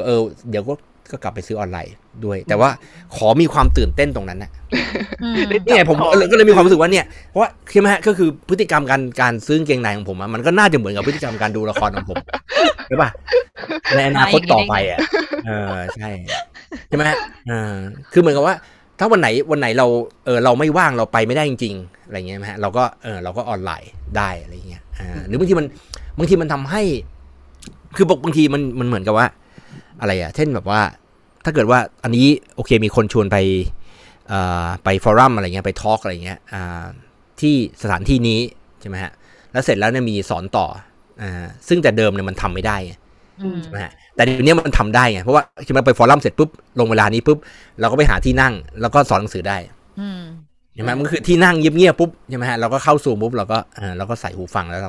าก็สอนหนังสือได้แหละอะไรเงี้ยมันแต่นี่มันก็คือไฮบริดใช่ไหมฮะก็คือว่าอันนี้เขาต้องการให้เราไปอยู่ตรงนั้นเพราะว่าเดี๋ยวเขาจะ Facebook Live ไปที่อื่นแต่ว่าสอนเนี่ยเราไม่ได้อยู่ในห้องแต่ถ้าเราจะต้องไปสอนจริงๆเราไปไม่ทันเพราะเราไม่สามารถจะเดินทางจากไอ้ที่จัดฟอรัมเนี่ยไปยังห้องเรียนไปยังมหาวิทยาลัยได้ภายใน5 นาทีไม่มีทางอะไรเงี้ยวันนั้นมันคือการอยู่ร่วมกันมากกว่าแล้วบางทีมันเหมือนกับว่ามันต้องเรียนรู้อะครับมันต้องเรียนรู้จากช่วงที่มันเป็นแพนเดมิกอะว่าคือมันไม่ใช่ว่าอะไรหายไปนะแต่ว่ามันคือว่าอะไรจำเป็นหรือเปล่าอะไรเงี้ยอะไรจำเป็นหรือเปล่าแล้วจริงๆมันเป็นโอกาสเนี่ยคือมันเหมือนกับว่าถ้าเกิดว่าสมมุติว่าอีกหน่อยถ้าเกิดว่าสมมติตี้ไปเยอรมันไปอะไรอย่างเงี้ยแล้วตี้จะก็คือไม่ได้ดูแบบออฟซิลเฟียใช่ไหมแต่ถ้าเขามีใช่ไหมแต่ถ้าเขามีไลฟ์แคสอะไรอย่างเงี้ยตี้ก็จะได้ดูแล้วไม่ใช่ตี้คนเดียวไงมันมีคนอื่นๆอีกเยอะแยะมากมายอีกหลายร้อยหลายพันคนอะไรเงี้ยที่จะมีโอกาสได้ดูด้วยอันนี้เขาจะไลฟ์สตรีมป่ะที่จำไม่ได้ยังไม่เห็นนะคะนี่ไงเพราะนั้นก็คือว่าอันนี้มันก็คือคำถามว่าเฮ้ยตกลงแล้วเราได้เรียนรู้อะไรป่ะแต่ไลฟ์สตรีมก็คือนั่นก็คือเงินอีกก้อนหนึ่งด้วยนะเงินอีกก้อนหนึ่งแต่ก็คนดูที่ได้ดูอีกหลายร้อยหลายพันคนนะป่ะก็เป็นไปได้ถ้ามาร์เก็ตติ้งได้ทำได้ดีมันจริงๆแล้วคือเราอย่าไปคิดว่ามันเป็นไลฟ์สตรีมอย่างเดียวดิมันคือการบันทึกการแสดงด้วยใช่ป่ะใช่มันก็คือลงทุนใช่ไหมลงทุนแบบว่าจ้างแบบทีมกล้องดีๆมีการซ้อมมีต่างๆนานาแล้วก็ได้เทปนะฮะบันทึกการแสดง1 อันด้วยแล้วก็ได้ไลฟ์สตรีมด้วยใช่ก็จริงครูป้อมคิดว่าเทศกาลออนไลน์กับออฟไลน์แตกต่างกันไหมในปัจจุบันถ้าให้เทียบกับปีที่แล้วอะค่ะแล้วก็ในฐานะคนดูกับนักวิจารณ์ชอบมีเทศกาลไหนที่ชอบเป็นพิเศษไหมคะหรือได้ดูเทศกาลบ้างหรือเปล่าได้เมื่อกี้บอกว่าดูบ้างไม่ดูบ้างหรือไม่ได้ดูบ้างไม่ดูบ้างใช่มันคือมันไม่คือพอมันเป็นเทศกาลออฟไลน์เนี่ยมันไม่ใช่แค่ไปเทศกาลอย่างเดียวครับมันไปใช้ชีวิตอยู่ที่นั่นด้วยใช่ใช้ชีวิตอยู่แล้วบางทีมันได้เจออะไรได้เจอคนใช่ไหมฮะคนที่แบบว่าอยู่ในสาขาอาชีพเดียวกันมีความสนใจเหมือนกันอะไรเงี้ยแล้วก็ได้แบบได้เน็ตเวิร์กอะไรใหม่ๆอะไรเงี้ยแล้วก็ได้ใช้ชีวิตได้ไปเดินสวนสาธารณะได้ไปพิพิธภัณฑ์ใช่ไหมฮะได้ไป เดินดูเมืองได้เดินดูเมืองได้กินเหล้าได้อะไรอย่างเงี้ยหลายๆอย่างที่บางทีเราคุยกันหลังละครนั่งเมาส์อันนี้มันเป็นสิ่งที่มันหายไปแล้วก็แล้วเรามันเหมือนกับว่าพอเราไปที่ใหม่ๆเนี่ยมันก็คือเราก็จะตัดจากที่เดิมๆใช่ไหมอะไรที่เดิมๆที่เราเคยทำอยู่ที่แบบว่าต้องขับรถต้องไปเติมน้ำมันต้องไปนั่งที่นั่นที่นี่ทำงานอะไรเราก็จะตัดตรงนั้นออกไปแล้วเราก็จะไปใช้ชีวิตอยู่ในเมืองนั้นแล้วมันมีเรื่องบริบทด้วยนะว่าถ้าจากประเทศนี้มาเล่นที่นี่ในพื้นที่แบบนี้มีความหมายว่าอย่างไรแล้วว่าเวลาเราไปเทศกาลมันโดน possession ในแบบว่าถ้าไปเล่นที่ถ้าเดี่ยวๆแบบไม่มีเทศกาลมันก็จะมีอาจจะมีความรู้สึกอย่างนึงหรือว่ามันเป็นบริบทอีกบริบทนึงแต่พอถ้ามันมาอยู่ในประเทศนี้ทำไมประเทศนี้หรืออะไรอย่างเงี้ยทำไมประเทศนี้เลือกของงานของชิ้นนี้ของประเทศนี้มาอะไรอย่างเงี้ยมันมีเรื่อง locality ด้วยมั้งมันมีเรื่องพื้นที่ physical ที่แบบมันขาดหายไปหรือบริบทนั้นอ่ะมันขาดหายเรื่องบริบทต่างๆมันขาดหายไปครับแล้วก็คือสุดท้ายมันก็ยังกลับมาที่เดิมนะคือก็ยังเชื่อในไฮบริดนะครับที่ยังเชื่อในไฮบริดว่าเทศกาลนะครับมันก็เหมือนกับการแสดงที่มันเป็นแต่ละโปรดักชันอะไรเงี้ยมันก็สามารถที่จะไฮบริดได้นะเพราะว่าคือปกติสมมุติว่าถ้าเทศกาลนึงมันจัดสัก2 อาทิตย์อะไรเงี้ยเราอาจจะไม่ได้มีเวลาว่างไปอยู่ตรงนั้น2 อาทิตย์ก็ได้ใช่ไหมสมมติว่าถ้าเรามีเวลาว่างแค่4 วันแล้วที่เหลือเราดูออนไลน์ได้ไหมอะไรเงี้ยหรือเทศกาลมันก็ไม่ได้มีแต่เดี๋ยวนี้ฮะก็ช่วงหลังเทศกาลมันก็ไม่ได้มีแต่การแสดงอย่างเดียวแล้วมันก็ยังมีทอล์กใช่ไหมฮะมีฟอรัมมีเซมินามีอะไรต่างๆนะหรือมีเวิร์กช็อปเองอะไรก็ตามอะไรพวกเนี้ยมันเป็นออนไลน์ได้ไหมออนไลน์หรือเป็นไฮบริดได้ไหมมันทำให้คนที่ไม่สามารถที่จะไปอยู่ตรงนั้นได้เนี่ยก็สามารถที่จะมีส่วนร่วมกับตรงนั้นได้มันเป็นการขยายเป็นการเพิ่มจำนวนคนดูจำนวนคนที่มีส่วนร่วมด้วยหรือเปล่าอะไรเงี้ยเพราะนั้นมันก็เหมือนกับที่อะไรช่วงที่ล็อกดาวน์เยอะๆครับเราก็จะเห็นร้านค้าหลายๆร้านอาหารอย่างเงี้ยโดยเฉพาะยิ่งบางร้านที่เขาแต่ก่อนเขาจะหยิ่งมากเลยแบบไม่มีเทคเอาท์อะไรเงี้ยบางร้านไม่มีเทคเอาท์เลยนะต้องนั่งกินที่ร้านอย่างเดียวเลยหยิ่งมากบางร้านก็มีเทคเอาท์แต่ไม่มี delivery อะไรอย่างเงี้ยโอ้โหตอนนี้ทุกคนปรับตัวมากใช่ไหมฮะไม่งั้นมันไม่รอดคือไอ้ร้านที่แบบไม่มีเทคเอาท์นี่ตายก่อนเลยร้านที่ไม่มี delivery ก็ตายตามมาอะไรอย่างเงี้ยตอนนี้คนที่อยากจะอยู่มันต้องทำทุกอย่างไงก็คือแต่ถามว่าคนยังกลับไปทานที่ร้านนั้นไปแต่บางคนเขาคัดคอสนะคะที่เพิ่งไปสัมภาษณ์พวกคนทำร้านอาหารก็คือบางทีเขาแบบฟิกซ์คอสดีกว่าจ่ายค่าเช่าที่ไม่ต้องจ่ายค่าพนักงานไม่ต้องจ่ายอย่างอื่นไม่ต้องจ่ายค่าซัพพลายไม่ต้องจ่ายค่าอาหารอะไรอย่างนั้นนะอย่างนี้อาจจะถูกกว่าที่จะไม่รู้ว่าต้องไปแข่งขันกับการต้องทำ delivery ต้องทำอะไรอย่างนั้นอีกอะไรอย่างเงี้ยครับแต่มันเป็นเหมือนกับมันเป็นออปชันนะครับเป็นออปชันที่เพิ่มขึ้นอะไรอย่างเงี้ยแล้วมันทำให้ซึ่งจริงมันก็โยงไปถึงในเรื่องที่เราคุยกันก่อนหน้านี้เรื่องแบบว่าเรื่องคาร์บอนฟุตพริ้นท์เรื่องอะไรอย่างเงี้ยครับเราจำเป็นจริงๆหรือเปล่าที่จะต้องใช่ไหมเราจำเป็นจริงหรือเปล่าที่จะต้องเดินทางไปตรงนั้นอะไรอย่างเงี้ยเดี๋ยวนี้เขามีคอนเซปต์ทัวริงแล้วนะสิ่งที่เขาเรียกว่าคอนเซปต์ทัวริงในอังกฤษไม่รู้ครูป้อมเคยไปเทศกาลที่ไม่เคยไปนะเพิ่งเคยได้ยินชื่อเหมือนกันพอมานั่งฟังแพมส์ก็คือLondon International Festival of Theatre Lift ใช่ตอนนี้เขาทำมาแบบ concept touring คืออาจจะไม่ได้ส่งคนไปอาจจะส่งแค่ instruction แต่มันก็มีปัญหาคำถามที่เขาตั้งหลายๆอย่างว่ามันมีปัญหาอะไรบ้างมันยังไม่ perfect นะแต่เขาแบบทดลองกับสิ่งนี้อยู่ก็คือนะว่าแบบส่ง instruction ไปอย่างเดียวหรือว่าเราส่งคนแค่นี้ไปไม่ต้องส่งนักแสดงไปส่งแค่ technician ไปแต่ว่ามันก็มีปัญหาเรื่องเราจะสอนเขายังไงให้ทำยังไงเราส่งอะไรอย่างเงี้ยมันก็ยังแต่มันก็น่าสนใจว่าแบบมันเริ่มมีการทดลองเรื่องการทัวร์ต่างๆที่อาจจะถูกลงหรือเปล่าติ๊กก็ไม่แน่ใจเพราะมันยังก็ต้องใช้คนยังทางฝั่งนู้นอะไรอย่างเงี้ยใช่ไหมล่ะแต่ก็เชื่อนะฮะว่าคือพอมันหายไปนานๆเนี่ยมันจะมีความกระหายของคนดูที่อยากจะดูใช่ไหมอยากจะดูการแสดงที่มันเป็นนักแสดงจริงๆมาเล่นให้ดูแล้วก็ขั้นแรกมันคือขั้นนั้นแล้วก็ตอนหลังก็จะกระหายที่อยากจะดูนักแสดงที่มาจากต่างประเทศหรืออะไรอย่างเงี้ยใช่หรือว่านักแสดงหรือนักแสดงเองก็แบบต้องการตัวทัวร์ป่ะก็ต้องการไปต่างประเทศไปแสดงต่างประเทศป่ะไม่ใช่แบบอ้าวฉันฝึกมาฉันซ้อมมาแล้วทำไมฉันไม่ได้ไป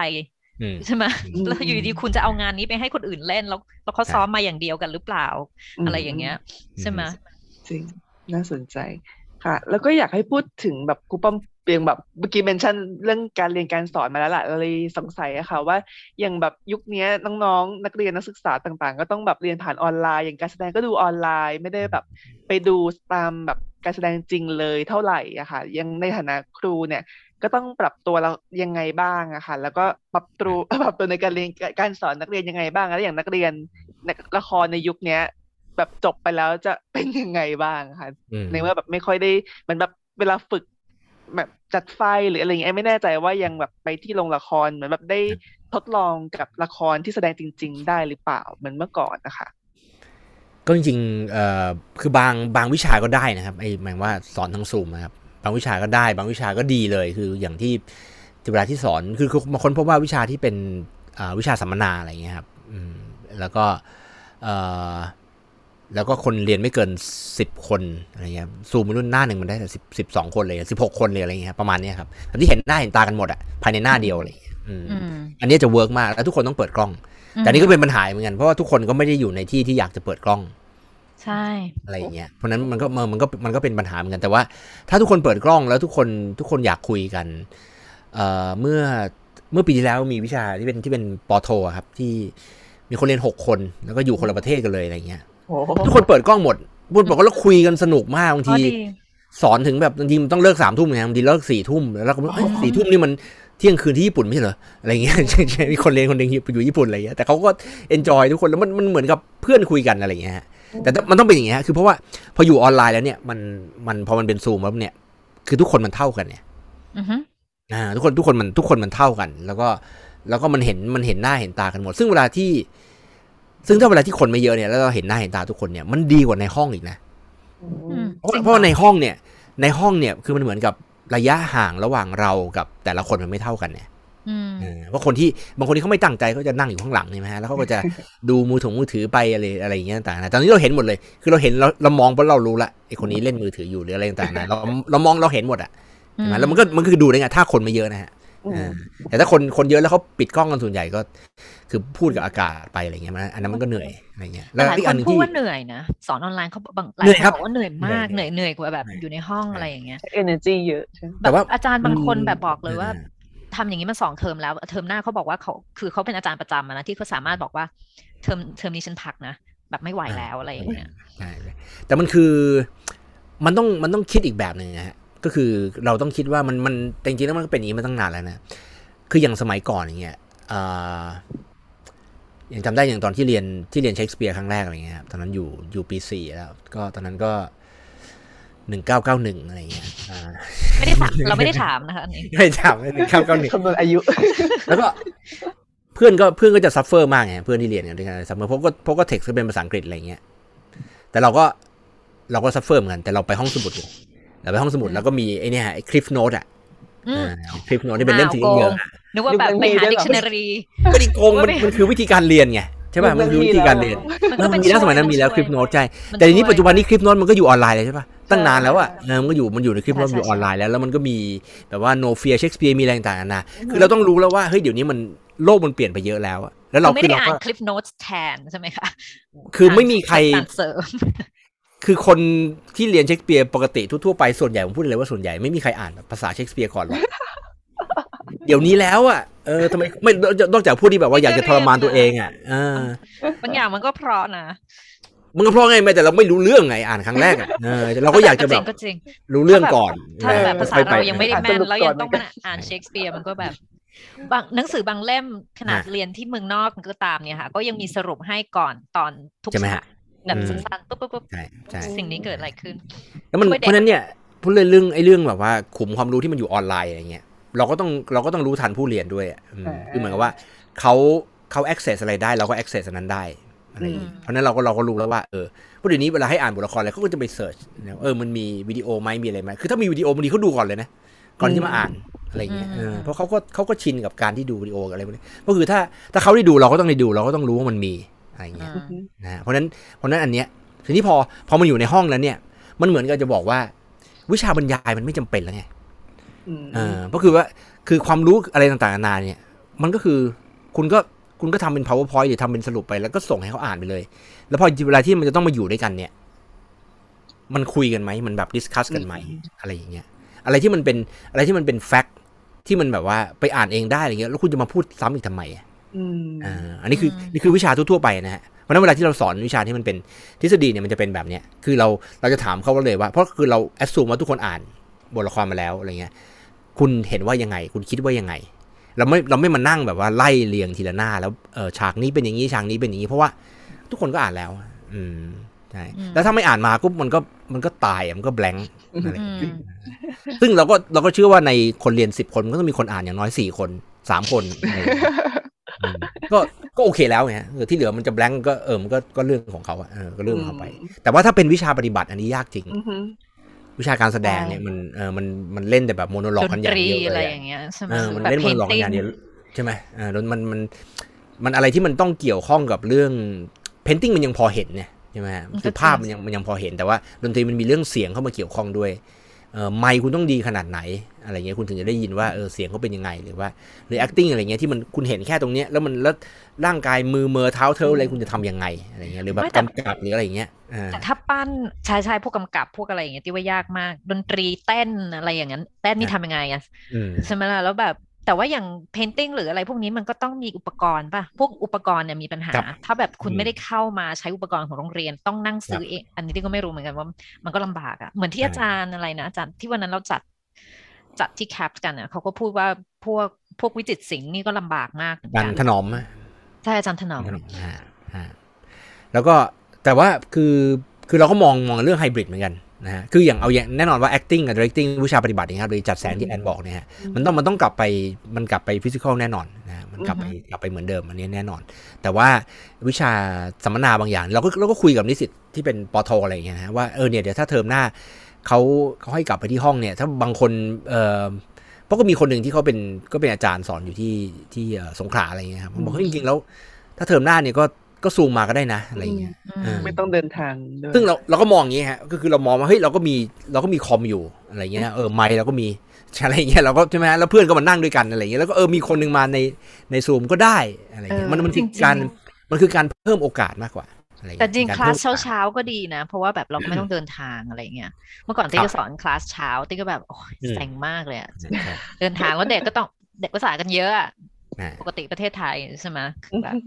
แล้วยิ่งพอเป็นปอโทอะไรอย่างเงี้ยมันคือเขามันก็จะเป็นนอกเวลาครับ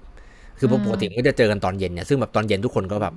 เหนื่อยงานมาเต็มวันแล้วใช่ไหมแล้วก็ต้องเดินทางอีกอะไรอย่างเงี้ยแต่ถ้าเกิดว่ามันเป็นแบบว่าถ้าวันไหนโอเคถ้าเกิดว่าคนไหนที่ไม่ได้ทำงานอะไรเงี้ยก็มาที่ห้องได้ครูก็ยินดีไปที่ห้องอะไรเงี้ยคนอื่นก็มาทางซูมก็ได้อะไรเงี้ย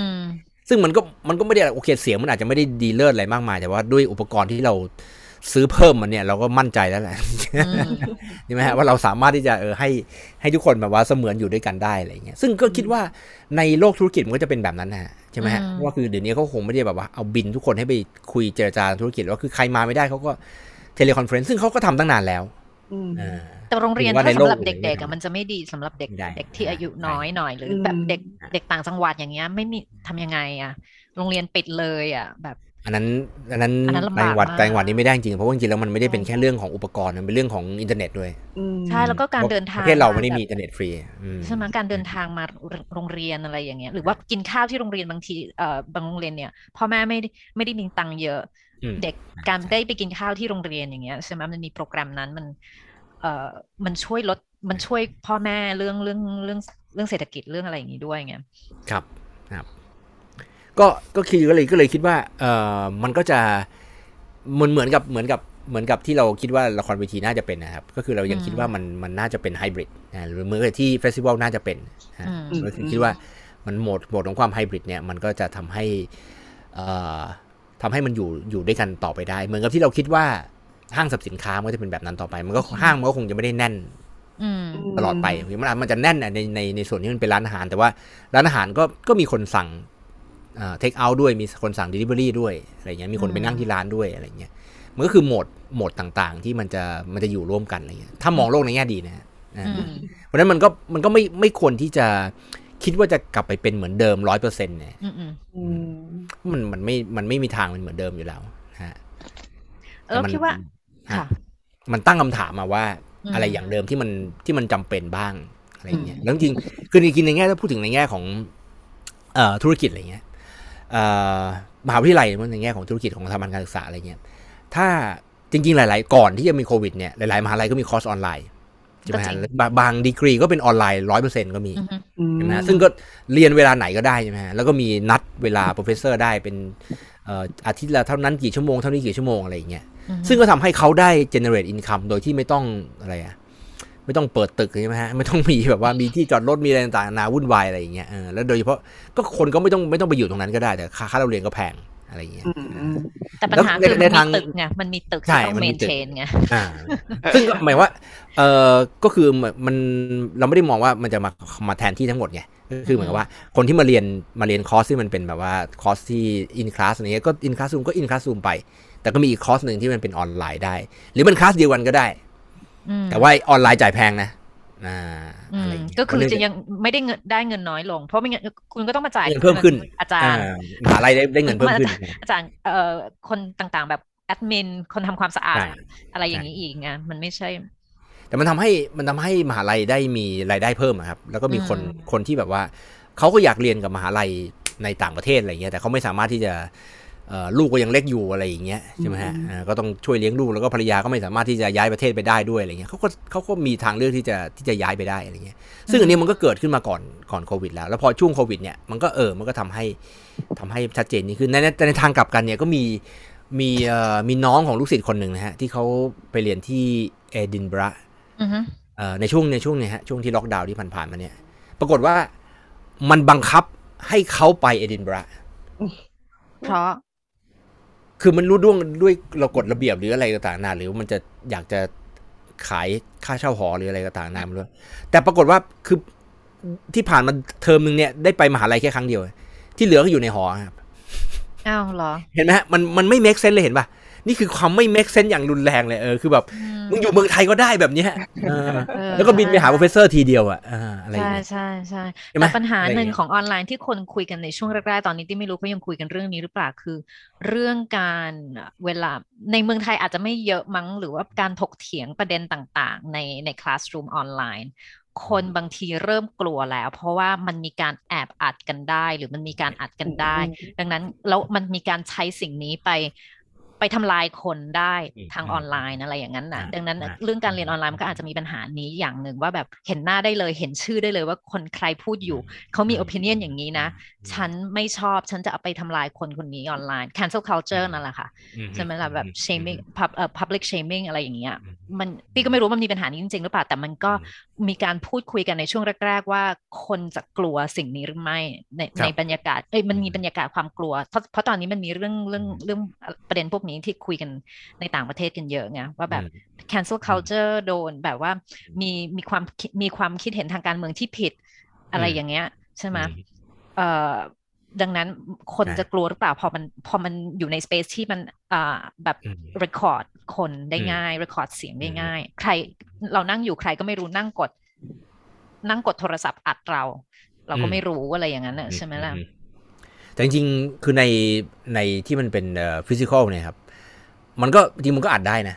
ใช่ที่รู้แต่ว่ามันไม่ชัดเจนขนาดนี้ไงหรือว่าแบบเราไม่สามารถรู้ได้ว่าใครคนนั้นพูดอะไรอยู่แต่ถ้าในทางซูมเนี่ยชื่อก็ขึ้นหน้าก็อาจจะขึ้นถ้าหน้าไม่ขึ้นชื่อก็ขึ้นอะไรอย่างนั้นนะใช่ไหมล่ะมันแบบมันก็ต้องมีเรื่องความปลอดภัยนะเหมือนกับบางหน่วยงานก็ไม่ใช้ซูมนะเขาจะใช้อย่างอื่นใช้แบบว่าที่มัน private อะไรอย่างนั้น Google Meet มันไม่แน่ใจว่าอันไหนมันปลอดภัยกว่า Google Meet ก็ไม่น่าจะปลอดภัย Microsoft ใช่ไหมมี Microsoft อีกอันหนึ่งฮะGoogle Microsoft Teams Microsoft Teams มันก็หลายๆที่จะใช้ Microsoft Teams ไม่ใช้ซูมเขาบอกปลอดภัยกว่าแต่มันเรื่องที่อยู่ข้างในด้วยไงที่แบบใช่ไหมพฤติกรรมของคนที่อยู่ข้างในแล้วก็พฤติกรรมของแล้วในมหาลัยมันสำคัญไงเพราะมันเป็นเขาถือว่าในต่างประเทศนะในเมืองไทยไม่รู้มองว่ามหาลัยเป็นที่ที่มีการแลกเปลี่ยนทางไอเดียที่ควรจะมีเสรีในการแลกเปลี่ยนของความคิดอะไรอย่างเงี้ยและปลอดภัยและปลอดภัยที่จะพูดอะไรก็ได้และมีความเห็นอะไรก็ได้โดยไม่ต้องกลัวว่าจะ จะถูกทำลายทางสังคมจะถูกcancel หรือว่าจะโดนฟ้องหรือว่าจะถูก public shaming อะไรอย่างนั้นนะใช่ไหมล่ะคือ value พวกนี้มันสำคัญไงในสังคมที่นู่นแล้วก็ในสังคมมหาวิทยาลัยที่นู่นอะไรอย่างนี้มันก็เลยมีการพูดคุยกันเรื่องนี้ไม่แต่เราชอบไอ้พอเป็นแพลตฟอร์มออนไลน์อะไรเงี้ยเวลาที่สอนหรือเวลาประชุมอะไรเงี้ยมันจะมีความรู้สึกว่ามันคือมันชวนให้แสดงความเห็นนะเพราะว่าก็คือถ้าเป็นอย่างเวลาประชุมอะไรเงี้ยมันจะมีคนนั่งหัวโต๊ะใช่ไหมคนนั่งใช่ไหมนั่งใกล้ประธานนั่งไกลประธานอะไรเงี้ยต่างๆนะมันมีไฮรัคีอยู่อะแต่พอมันอยู่ในเนี้ยถ้าเขาไม่ปิดไมค์เรานะอะไรเงี้ยเราก็จะมีความรู้สึกว่าเราสามารถที่จะพูดได้อะไรเงี้ยคุยได้แล้วมันก็ทำให้หลายๆอย่างมันทำให้ประชุมกันบ่อยขึ้นด้วยเพราะอย่างตอนเนี้ยไอ้ตัว IATC ฮะแต่เดิมเนี่ยเขาประชุมกันปีประชุม2 ครั้งอะไรเงี้ยตอนนี้ประชุมทุกเดือนเลยใช่มันเกิดการconversation เยอะขึ้นมากนี่ที่ว่า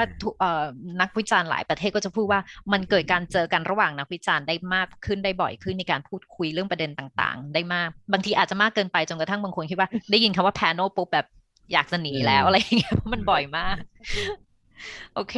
มาคำถามสุดท้ายดีกว่าค่ะคิดว่าอนาคตของการแสดงและเทศกาลละครจะไปทางไหนค่อยเฟดเป็นออฟไลน์ทั้งหมดอีกครั้ง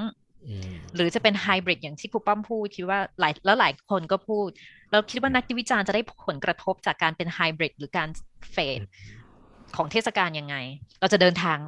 างน้อยๆลงหรือเปล่าเพราะเทศกาลจะแบบเราต้องเชิญมาทำไมก็นั่งดูออนไลน์ไปสิใช่ไหมล่ะเราก็แบบสวยจริงเราก็ยังเชื่อในคำว่าไฮบริดนะเพราะว่าไอ้ช่วงเกือบ2 ปีที่ผ่านมามันสอนให้เราคิดว่าไฮบริดมันทำงานยังไงอะไรเงี้ยมันเหมือนกับว่าอะไรที่มันจำเป็นจะต้องไปอยู่ตรงนั้นตอนนั้นอะไรเงี้ยหรืออะไรที่มันไม่จำเป็นอะไรเงี้ยแล้วเขาก็มีวิธีการที่จะสื่อสารกับเราได้แล้วมันก็ทำให้เราทำอะไรได้มากขึ้นเราได้ทำให้เราดูอะไรได้มากขึ้นแน่นอนว่าบรรยากาศประสบการณ์การรับรู้อะไรเงี้ยมันอาจ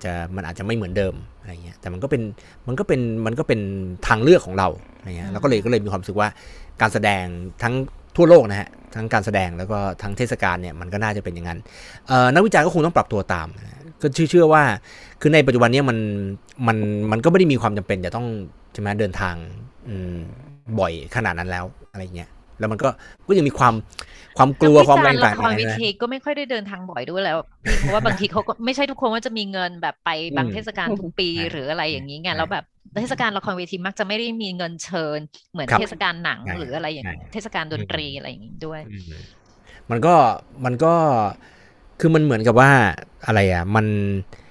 เราอาจจะไม่ได้เดินทางบ่อยเท่าเดิมแต่เราอาจจะได้ดูอะไรมากขึ้นก็จริงนะด้วยถ้าเกิดทุกคนเห็นด้วยกับเรื่องไฮบริดนะฮะว่ามันไม่จำเป็นจะต้องไปอยู่ตรงนั้นแล้วก็คือมันไม่ใช่แค่ละครเวทีอย่างเดียวไงมันเหมือนกับในพิพิธภัณฑ์เดี๋ยวนี้ซึ่งทุกพิพิธภัณฑ์ตอนนี้ก็มีแบบว่า exhibition ออนไลน์อะไรเงี้ยแล้วตอนนี้พวกเชื่อว่า KPI เขาก็ต้องนับไอเนี่ยไอvirtual visit แล้วคือเขาผมไม่ได้เป็นแบบที่แบบมีคนมานั่งกดไอ้ตัวนับอยู่ตรงข้างหน้าอะไรอย่างเงี้ยแบบนั้นเสมอไปแล้วอีกต่อไปเพราะก็ถือว่าคนที่เข้ามาใช่ไหมแล้วเขาถ้าเกิดก็มีเกณฑ์ว่าเข้ามาแล้วอยู่เท่าไหร่30 นาทีหรืออยู่อะไรเงี้ยมี engage มากน้อยแค่ไหนอะไรเงี้ยก็นับเป็น1 visit ได้อะไรเงี้ยเพราะนั้นมันอาจจะเป็นวิสิตที่มันมีคุณภาพกว่าคนที่เข้าไปพิพิธภัณฑ์แล้วก็ไปแบบไปเข้าห้องน้ำหรืออะไรหรือเอาของไปฝากหรืออะไรอย่างเงี้ยหรือไปนั่งกินขนมหรืออะไรอย่างเงี้ยด้วยซ้ำอะไรอย่างเงี้ยหรือไปถ่ายรูปเล่นๆหรืออะไรอย่างเงี้ยมากกว่าด้วยซ้ำเพราะนั้นมันจริงๆโลกมันเปลี่ยนไปนานแล้วแหละแต่เพียงแต่ว่าไอ้โควิดมันย้ำเตือนอีกทีอ่ะว่าให้เราตั้งคำถามกับพฤติกรรมเดิมๆของเราว่ามันจำเป็นมากน้อยแค่ไหนอะไรอย่างเงี้ยแล้วก็เราก็ยังยืนยันนะฮะว่าละครเวทีหรือว่าเทศกาลละครมันก็ต้องมีตรงนี้ไอ้ liveness กับco-presence ไม่ว่าจะด้วยรูปแบบไหนก็ตามนะฮะแต่แน่นอนว่ามันอาจจะใช้ประโยชน์ของการที่มันมีอาร์ไคฟ์มีอะไรต่างๆนะเพื่อให้คนที่ไม่มีเวลาว่างตอนนั้นเนี่ยมาดูมากขึ้นก็ได้แต่ว่าอย่างน้อยมันมีอย่างนึงเหตุผลนึงนะฮะที่เรารู้สึกประทับใจกับไอ้ประสบการณ์ตอนที่ทำงานกับเอสพลานาดเรื่อง14นะครับก็คือมันมีไลฟ์1 รอบและที่เหลือมันก็คือมาดูซ้ำได้อะไรเงี้ยมาดูซ้ำได้แล้วก็ช่วงที่มาดูซ้ำเนี่ยเราก็จะ เราก็จะไม่ได้ฟังคอมเมนเตเตอร์คนเดิมละเราก็จะเปลี่ยนเขาเลือกมาแล้วโอเคคือเราสามารถจะเลือกได้ว่าเราไม่ฟังใครเลยก็ได้เราจะฟังคนนี้แล้วสลับไปคนนี้เป็นคนนี้ก็ได้เพราะฉะนั้นเวลาที่เรามาดูอาร์ไคฟ์ทีเราก็ไม่ฟังคนเดิมเพราะฉะนั้นมันก็ได้อะไรใหม่ๆมันก็คือดูของเดิมแต่ว่ามันก็ไม่ได้เหมือนเดิม 100% อะไรเงี้ยมันก็คือใช้ประโยชน์จากสื่อนะใช้ประโยชน์ก็คือการแสดงมันจบไปแล้วมันเรียบร้อยไปแล้วแต่มันก็ยังไม่ตายอะไรเงี้ยเพราะฉะนั้นมันตั้งคำถามนะครับแล้วมันขอให้คนทำงานตรงเนี้ยตั้งคำถามแล้วก็แต่ต้องเรียนรู้สกิลใหม่ๆใช่เพื่อที่จะอยู่รอดได้นะฮะเหมือนกับปัจจุบันนี้ถ้าทำงานออฟฟิศแล้วแบบว่าใช้ซูมไม่เป็นอย่างเงี้ยก็ตกงานใช่ป่ะใช่ผมบอกว่าผมทำซูมไม่เป็นพี่อะไรอย่างเงี้ยเฮ้ยไม่ได้เลยใช่ไหมฮะหรืออย่างอะไรบางอย่างที่มันเหมือนกับแต่เดิมเราก็มักจะแบบจะปริ้นอะไรทุกอย่างออกมาเป็นกระดาษเนี่ยเราเป็นโลกนั้นนะเดี๋ยวนี้มันพอเป็นซูมมันจะปริ้นยังไงใช่ไหมฮะเราก็ต้องชินกับการที่มันอยู่ออนไลน์หรือแม้แต่การซื้อหนังสือออนไลน์จนนี้ซื้อมา3 เล่มละเริ่มสนุกละเพราะเห็นแล้วว่ามันถูกกว่าเพราะแต่เดิมไม่ได้เราต้องแบบว่าออกไปจับหน่อยอีบุ๊กไม่ใช่หนังสือออนไลน์ซื้ออีบุ๊กอะไรอย่างเงี้ยซื้ออีบุ๊กเราต้องการ Kindle อะไรอย่างงี้เราเพราะว่าตอนนี้มันคือเราเห็นแล้วเฮ้ยมันถูกกว่าอะไรเงี้ยแล้วมันก็สามารถจะ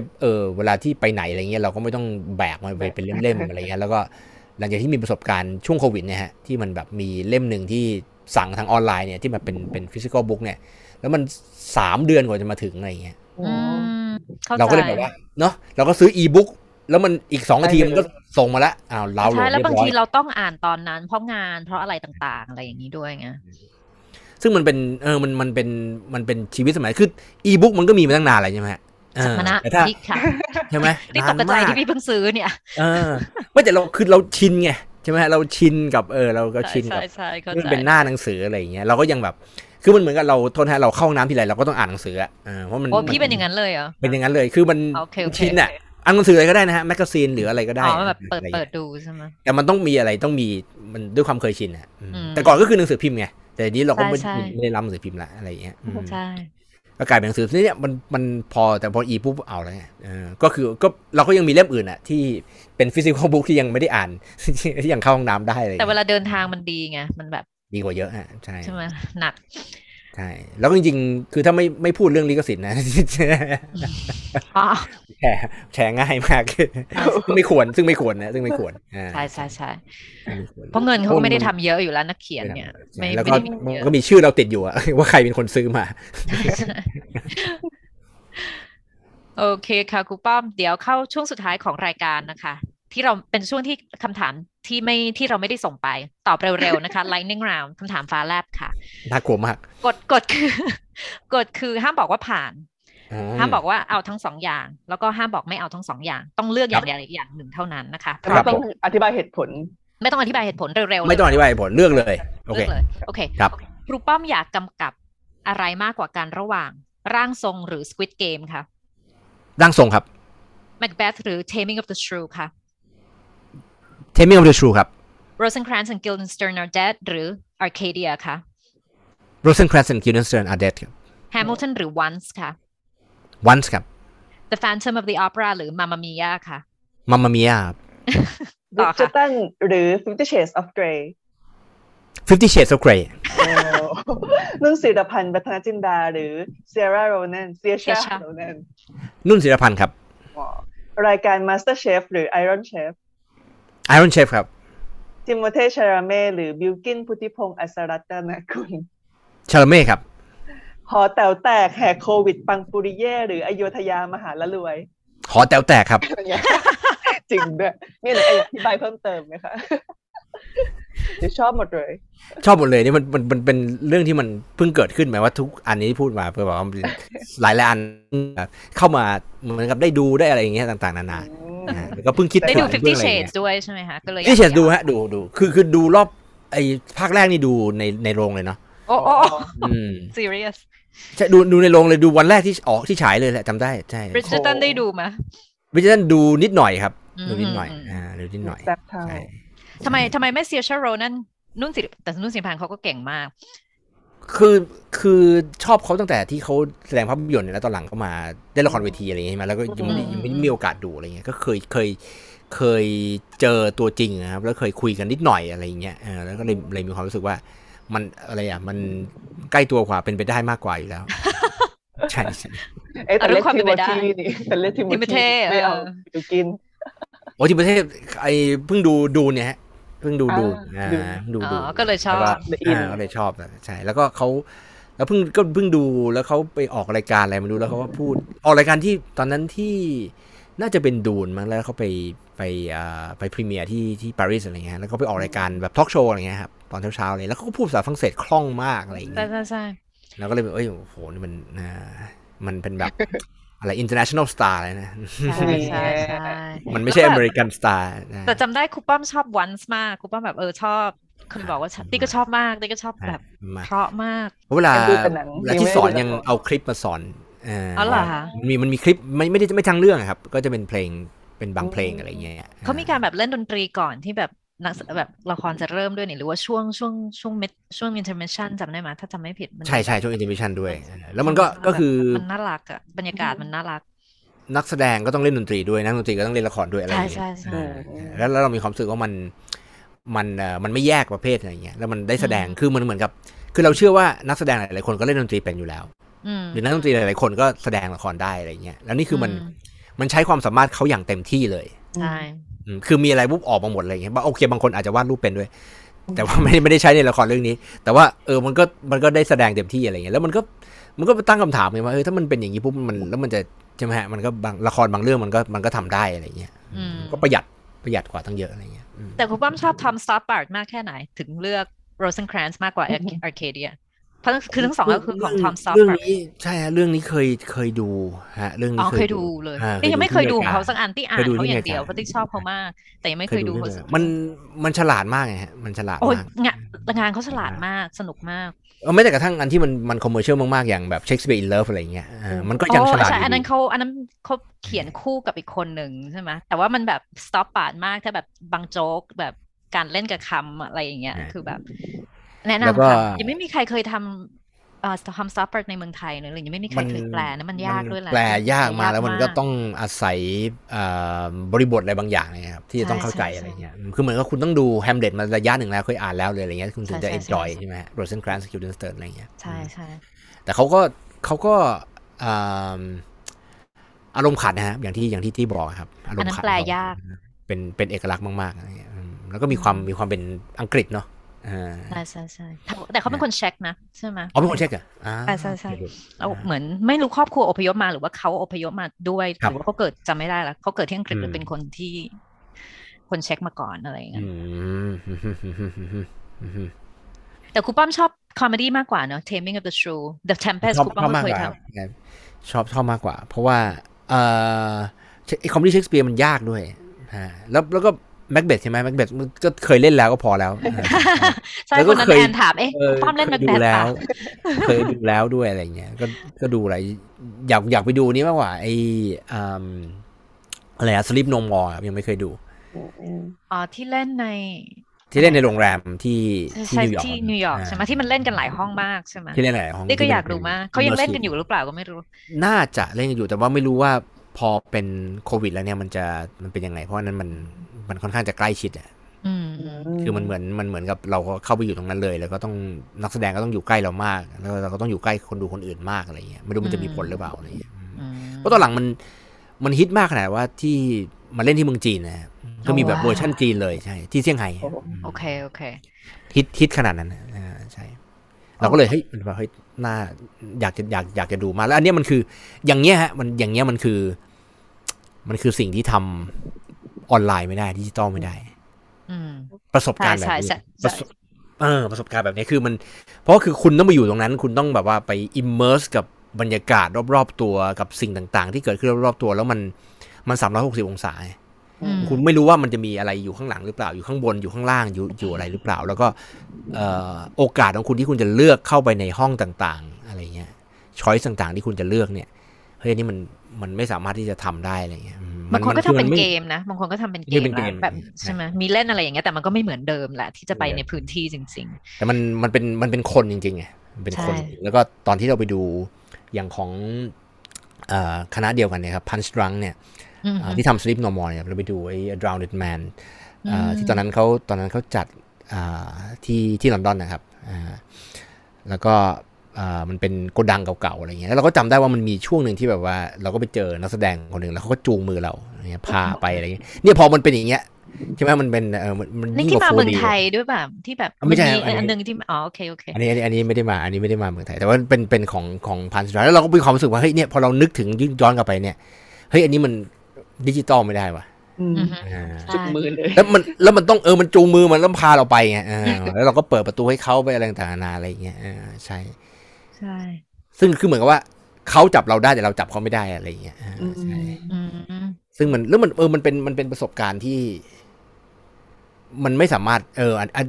แต่มันก็ทำให้เห็นว่าเนี่ยการแสดงแบบที่มันเป็น immersive เนี่ยมันทำให้คนต้องไปที่โรงละครหรือสถานที่ที่จัดการแสดงตรงนั้นจริงๆมันแทนกันไม่ได้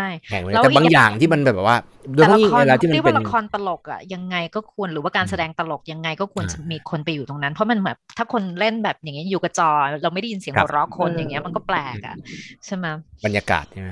ใช่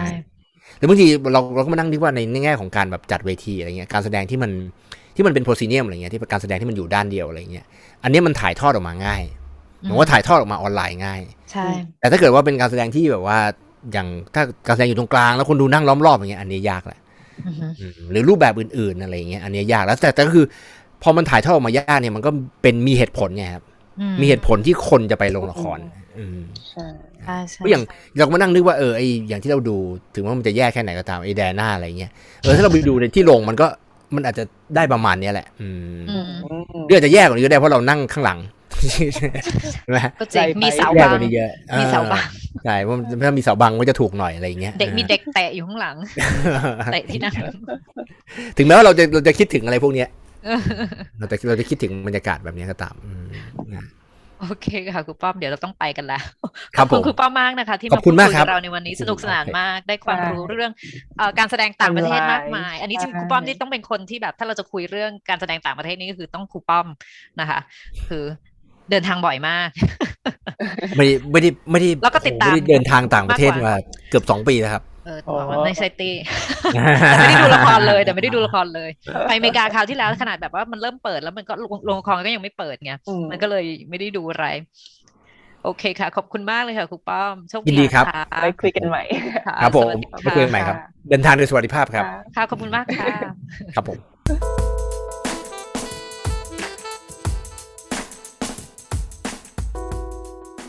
Bangkok Offstage is created, hosted, and edited by Gattaket Bunkan and Amitha Amranand. The intro and outro tracks are Quicksand by Wild Light and Probably Shouldn't by Jay Lang.